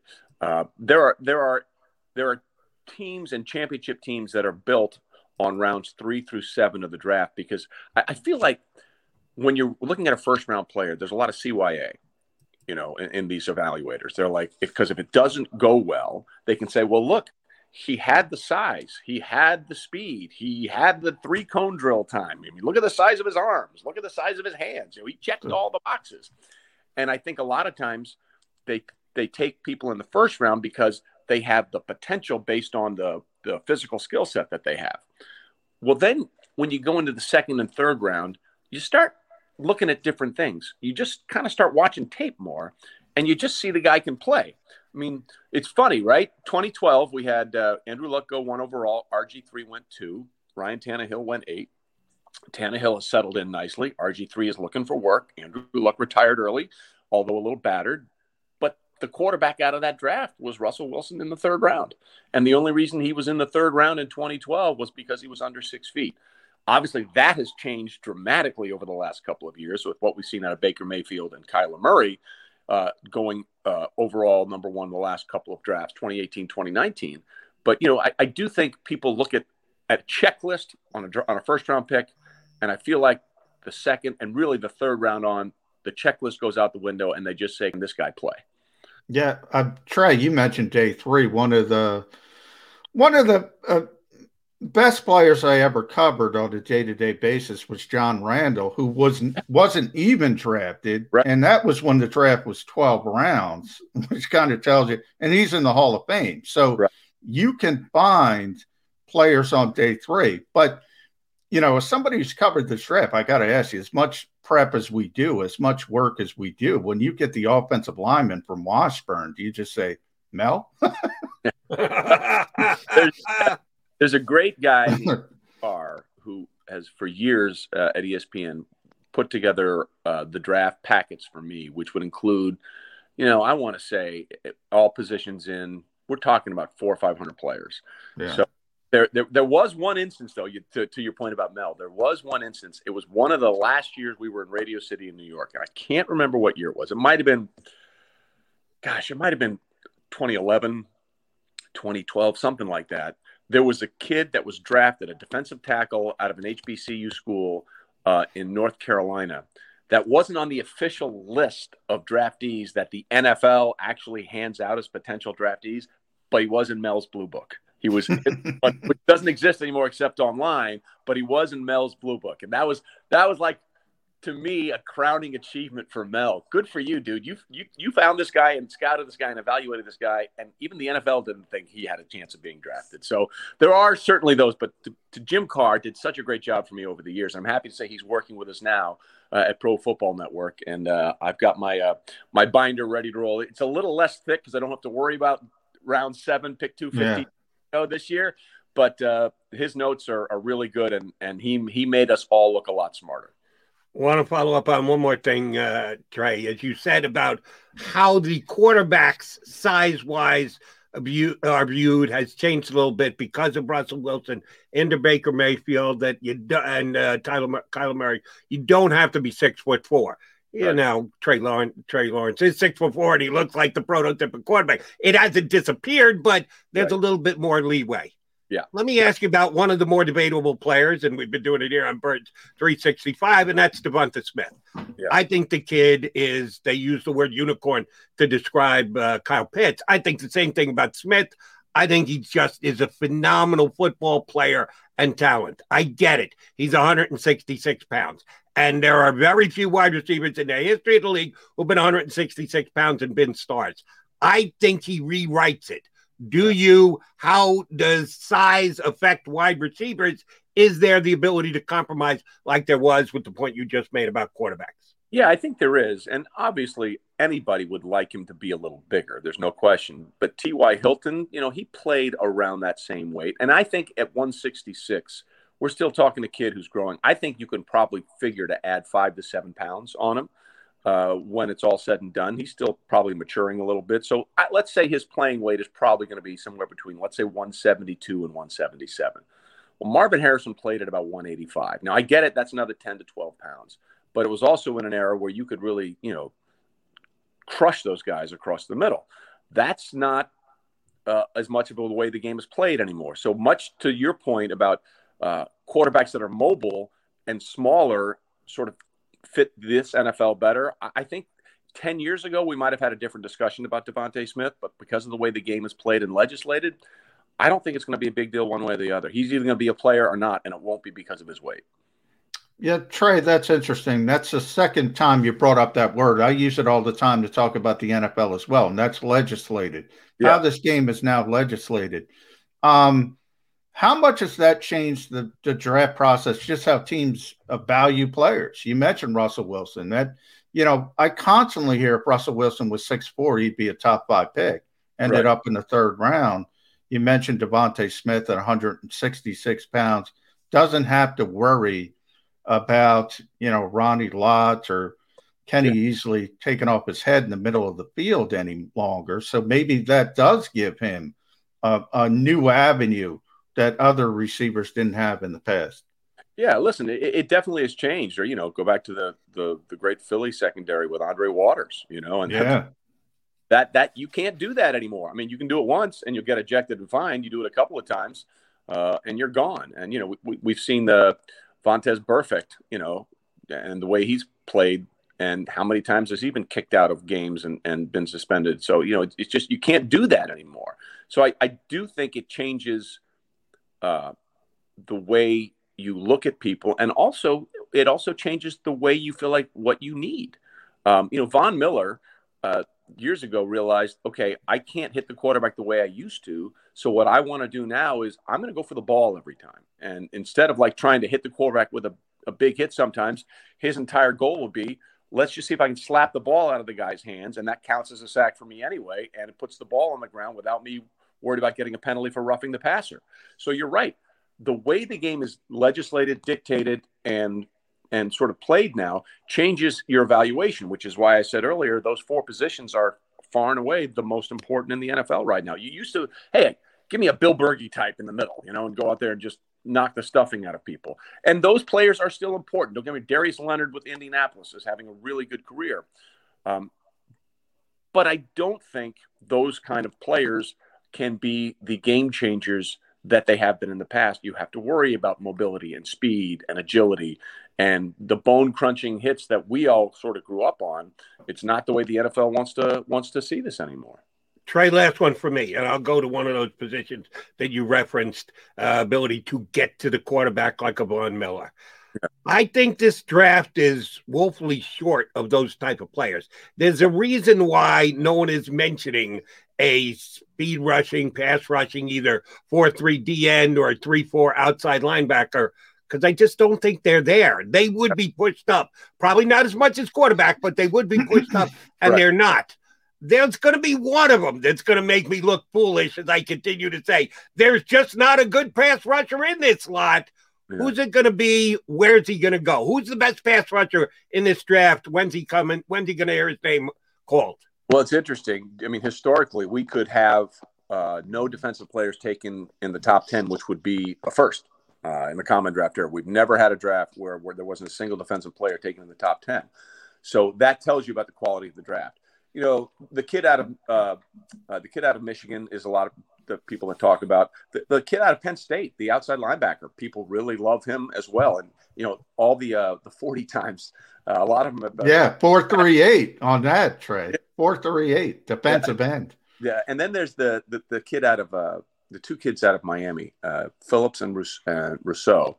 Phillips had an amazing pro day.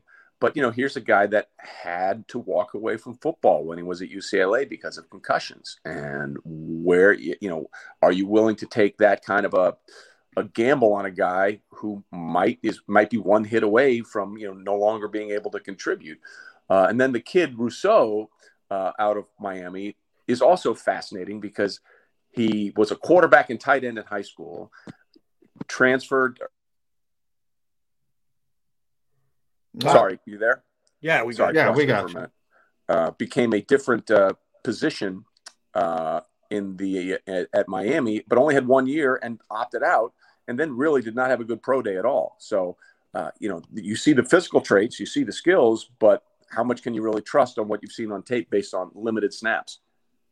Yeah, Trey. And by the way, check out Trey. Broke some news for us. Going to be Fox Sports Digital draft coverage. That is very good news. For a minute, I don't know what's going on.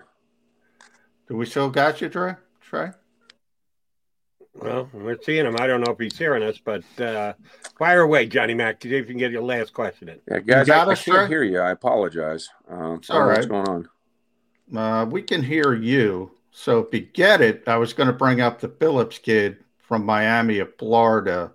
You mentioned he shipped it from UCLA cross country. He, to me, is the one top 10 talent. I don't think Trey is hearing us. No, nor do I.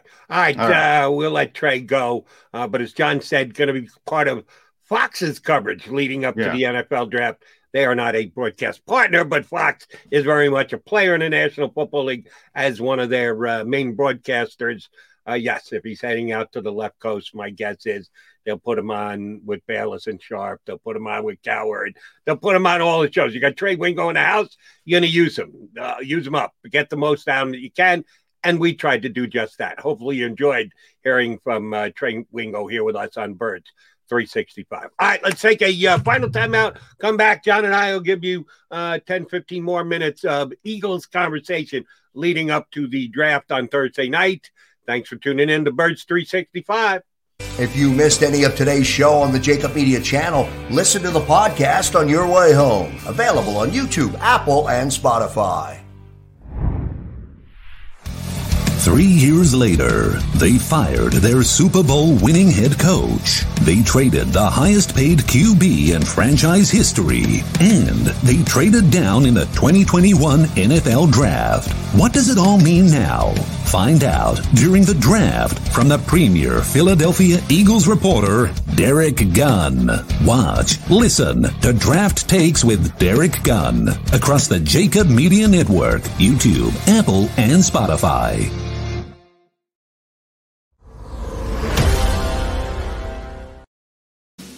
Welcome to the Wildwoods, the perfect place where you can safely do everything or nothing at all. Catch a wave, take a nap, go for a drive, grab a bite. It's your vacation, and we're doing everything we can to make it a safe one. The Wildwoods. Your vacation, your way. The International Brotherhood of Electrical Workers, Local Union 98, is a proud sponsor of The Labor Show with J. Doc and Krause every Saturday night from 6 to 8 p.m. IBEW Local 98's highly trained and superbly skilled electricians are the best in the business, setting the highest safety standards in the electrical industry. So when you're planning your next industrial, commercial, or residential project, choose an IBEW Local 98 union contractor.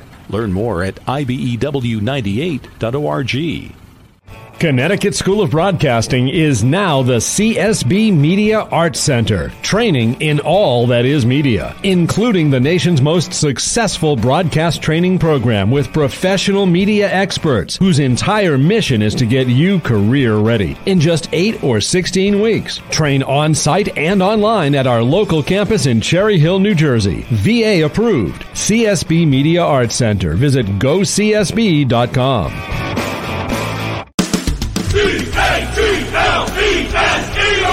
Jody Mack, the legendary sports talker, joins forces with NFL insider John McMullen. Start your morning with Johnny Mack and Jody Mack across the Jacob Media Network.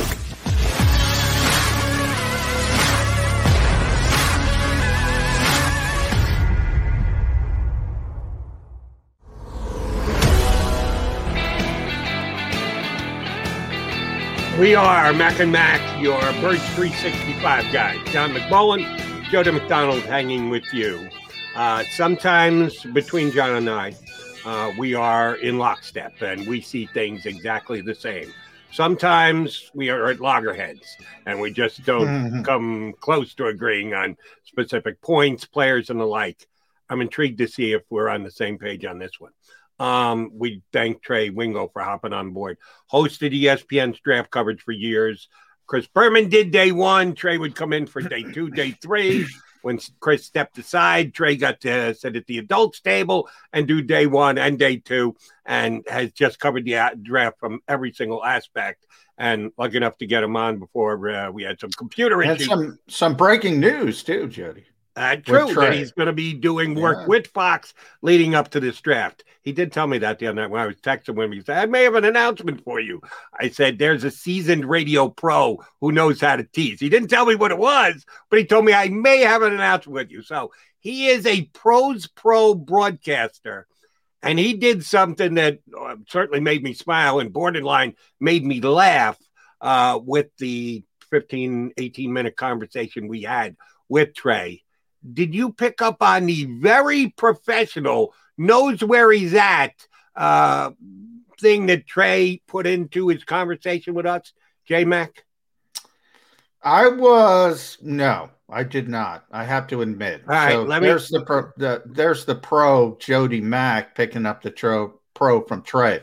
I got too many things going on with my lighting issues and all that kind of stuff. So I'm just trying to get through the show. Understood. Here's what I'm referencing. He did it at least 3 times, and I'm remembering one off the top of my head right now. I think he referenced Jalen Hurts as well. Bill Bergey. Eagles. Eagles. Yeah. Like out of nowhere, he would bring whatever point he was making. Andre Waters, too. Andre Waters, Bill Bergey. When have you and I referenced Andre Waters or Bill Bergey since we started Birds 365? We haven't. Trey Wingo did. He worked a Philadelphia aspect into the point that he was trying to make about today's NFL. That's a pro's pro. He's playing to the audience. He knows he's on Birds 365, and he's referencing Bill Bergey. Who's better than that? Yeah. Now, I did notice it, but I didn't know where you were going with it. Yeah, but it is, no doubt about it. He knows where he is. He knows what to do. He knows how to bring it up.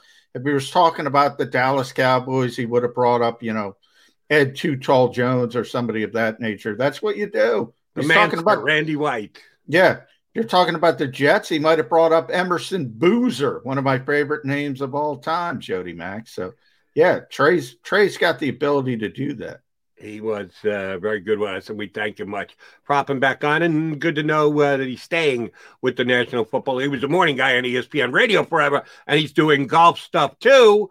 You and I aren't going to be talking golf, but I might get him on one of my radio shows and talk multiple things with him going on down the line. All right, did see this morning. Wanted to get your take on it.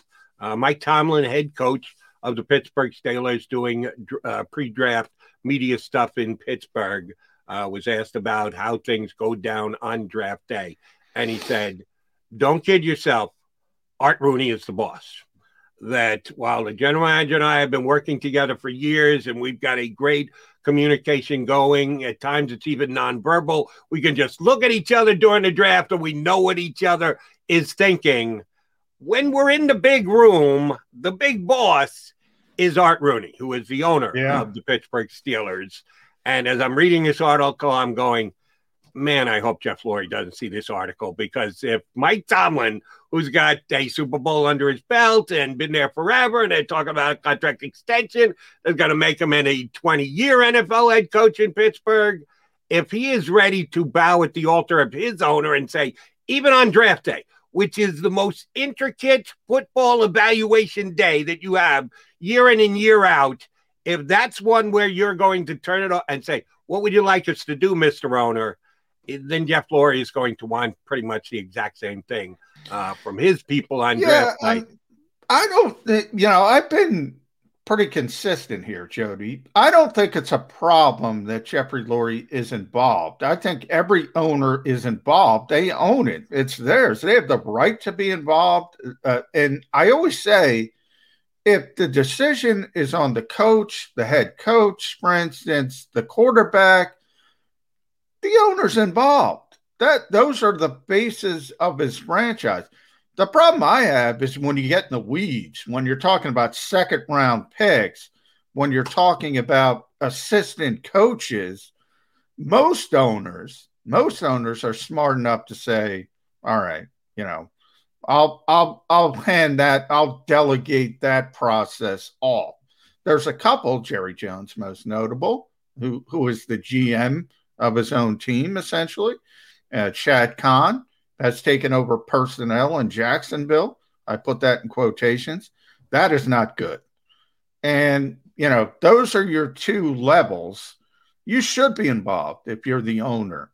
It's better to have an owner that is involved than an owner. You remember Red McCombs, Jody? Red McCombs owned the San Antonio Spurs. He owned the Vikings for a while. He owned, I think, the Denver Nuggets for a while. He would buy teams to flip them to make money. He had no interest being involved. It was an investment. He would buy a team, flip it, make more money. That's the worst owner. Right. The best owner is the guy who loves it, and Jeffrey Lurie is that, who wants to be involved, who wants to be in best decision, but hands off those weed decisions. Unfortunately, Jeffrey Lurie has bled over to being a little bit more involved than he should be with some of the decisions he shouldn't be involved with. That's the problem. Here's where my concern is, and if I'm off base, please reel me back in. Just using last year's draft, which is the most recent and the one that we've probably got the best grasp on because it has been that most recent. A lot of reporting. You tell me if you think it's been accurate, overstated. However, that Jeffrey Lurie was very involved in the selection of Jalen Hurts with the second-round draft pick. That's exactly what I'm talking about. Not overblown at all. Right. Shouldn't be involved with the second-round pick. The actual Eagle draft board had players rated above him, and the Eagles decided to take Jalen Hurts. And most of the reporting is that Jeff Lurie was a mover and shaker. Maybe not fist to the table. We're taking Jalen Hurts. Howie, send a card. Don't know any of that. But pretty good reporters who've been able to get great background information have said that Jeff Lurie was a big fan, and he was a guy who, if there was a jump up the board of a position player like Jalen Hurts, something had to transpire for the Eagles to move away from their board.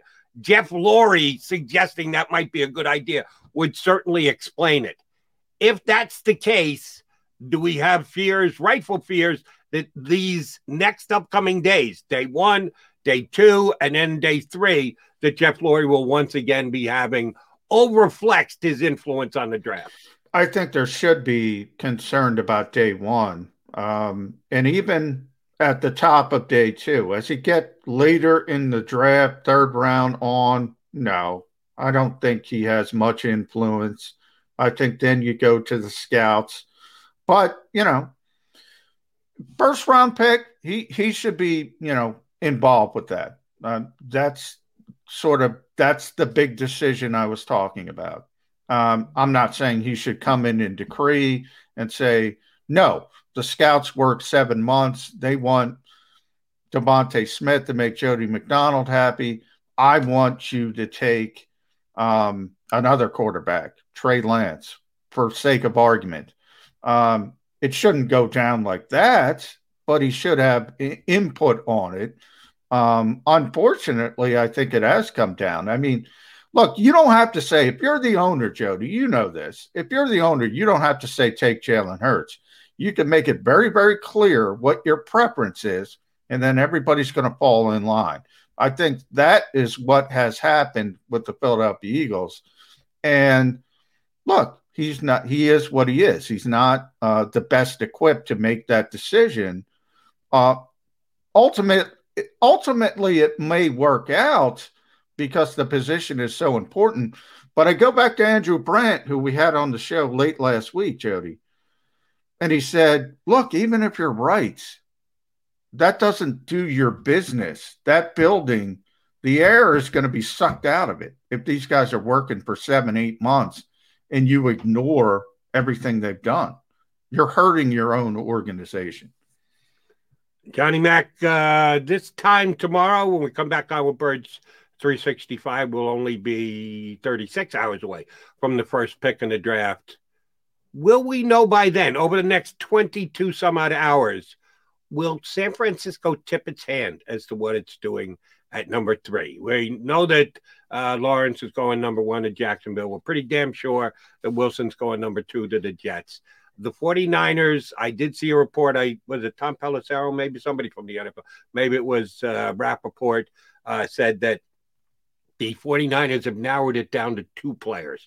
They haven't made their official decision yet, but they've narrowed it down to only 2. They know who they're taking, Jody. Yeah, I love Tom. I love Tom Pelissero.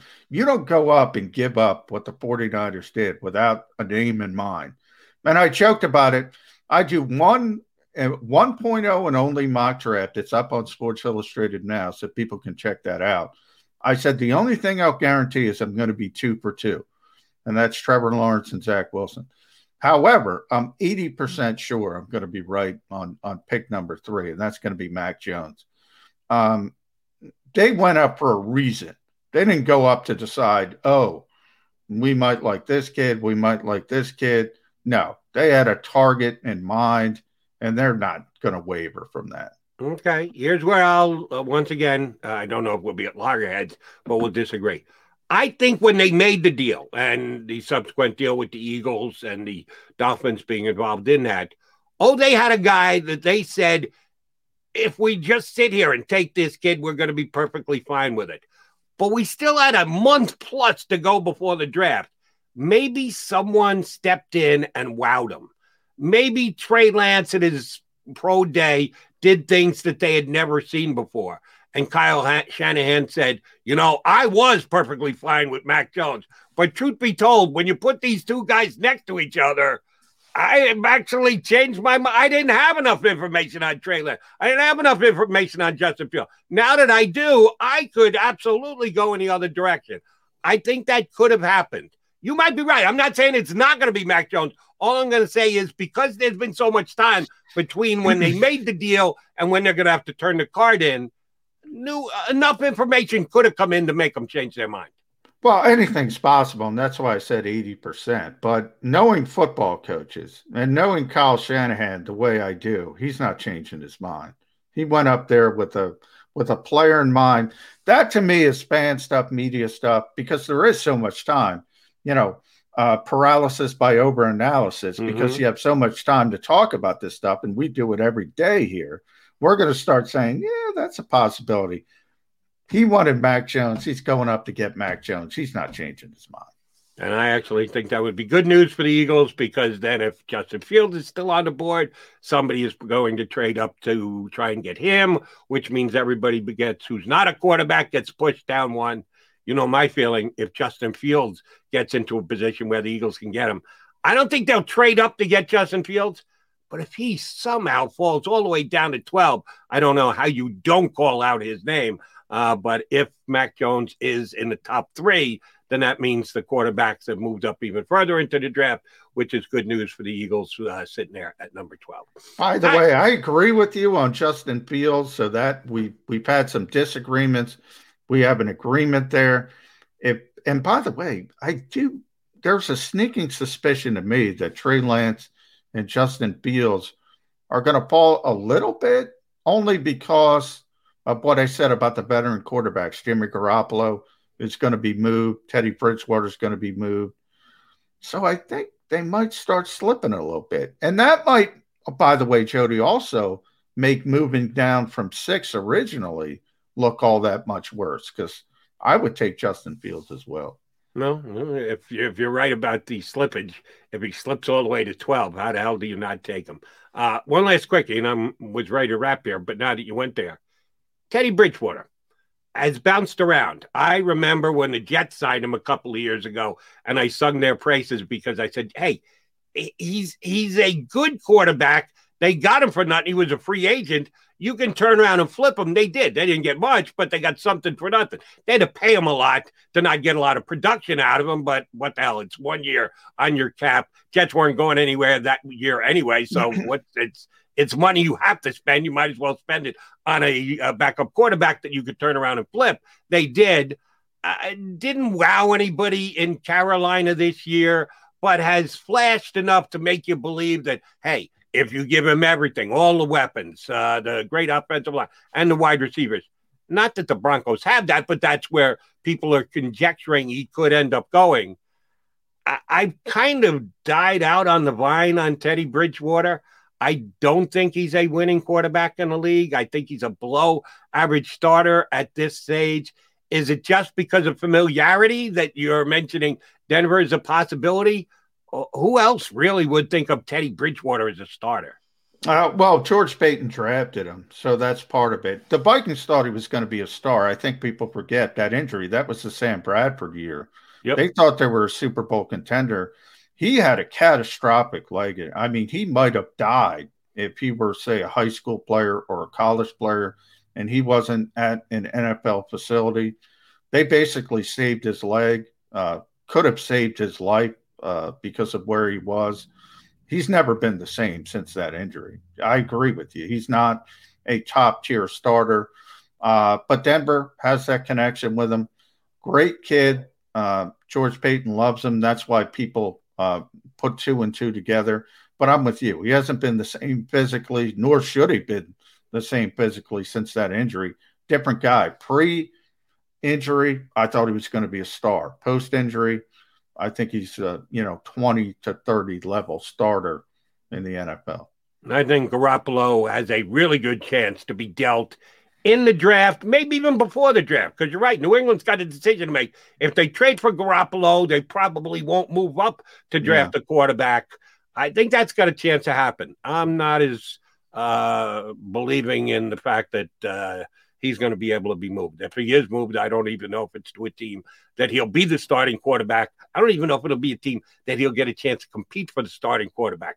I think the best place for him to compete for starting quarterback is probably right there in Carolina with Sam Darnold. But this will all come down in the next 48, 72 hours.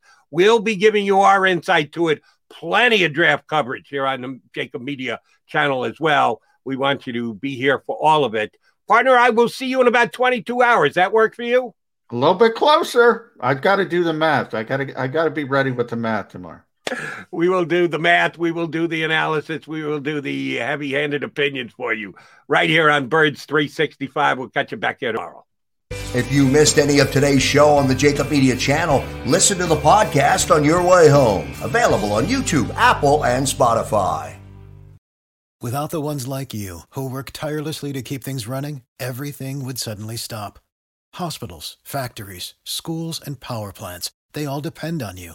No matter the weather, emergency, or time of day, you're the ones who get it done. At Grainger, we're here for you with professional-grade industrial supplies. Count on real-time product availability and fast delivery. Call, click Grainger.com, or just stop by.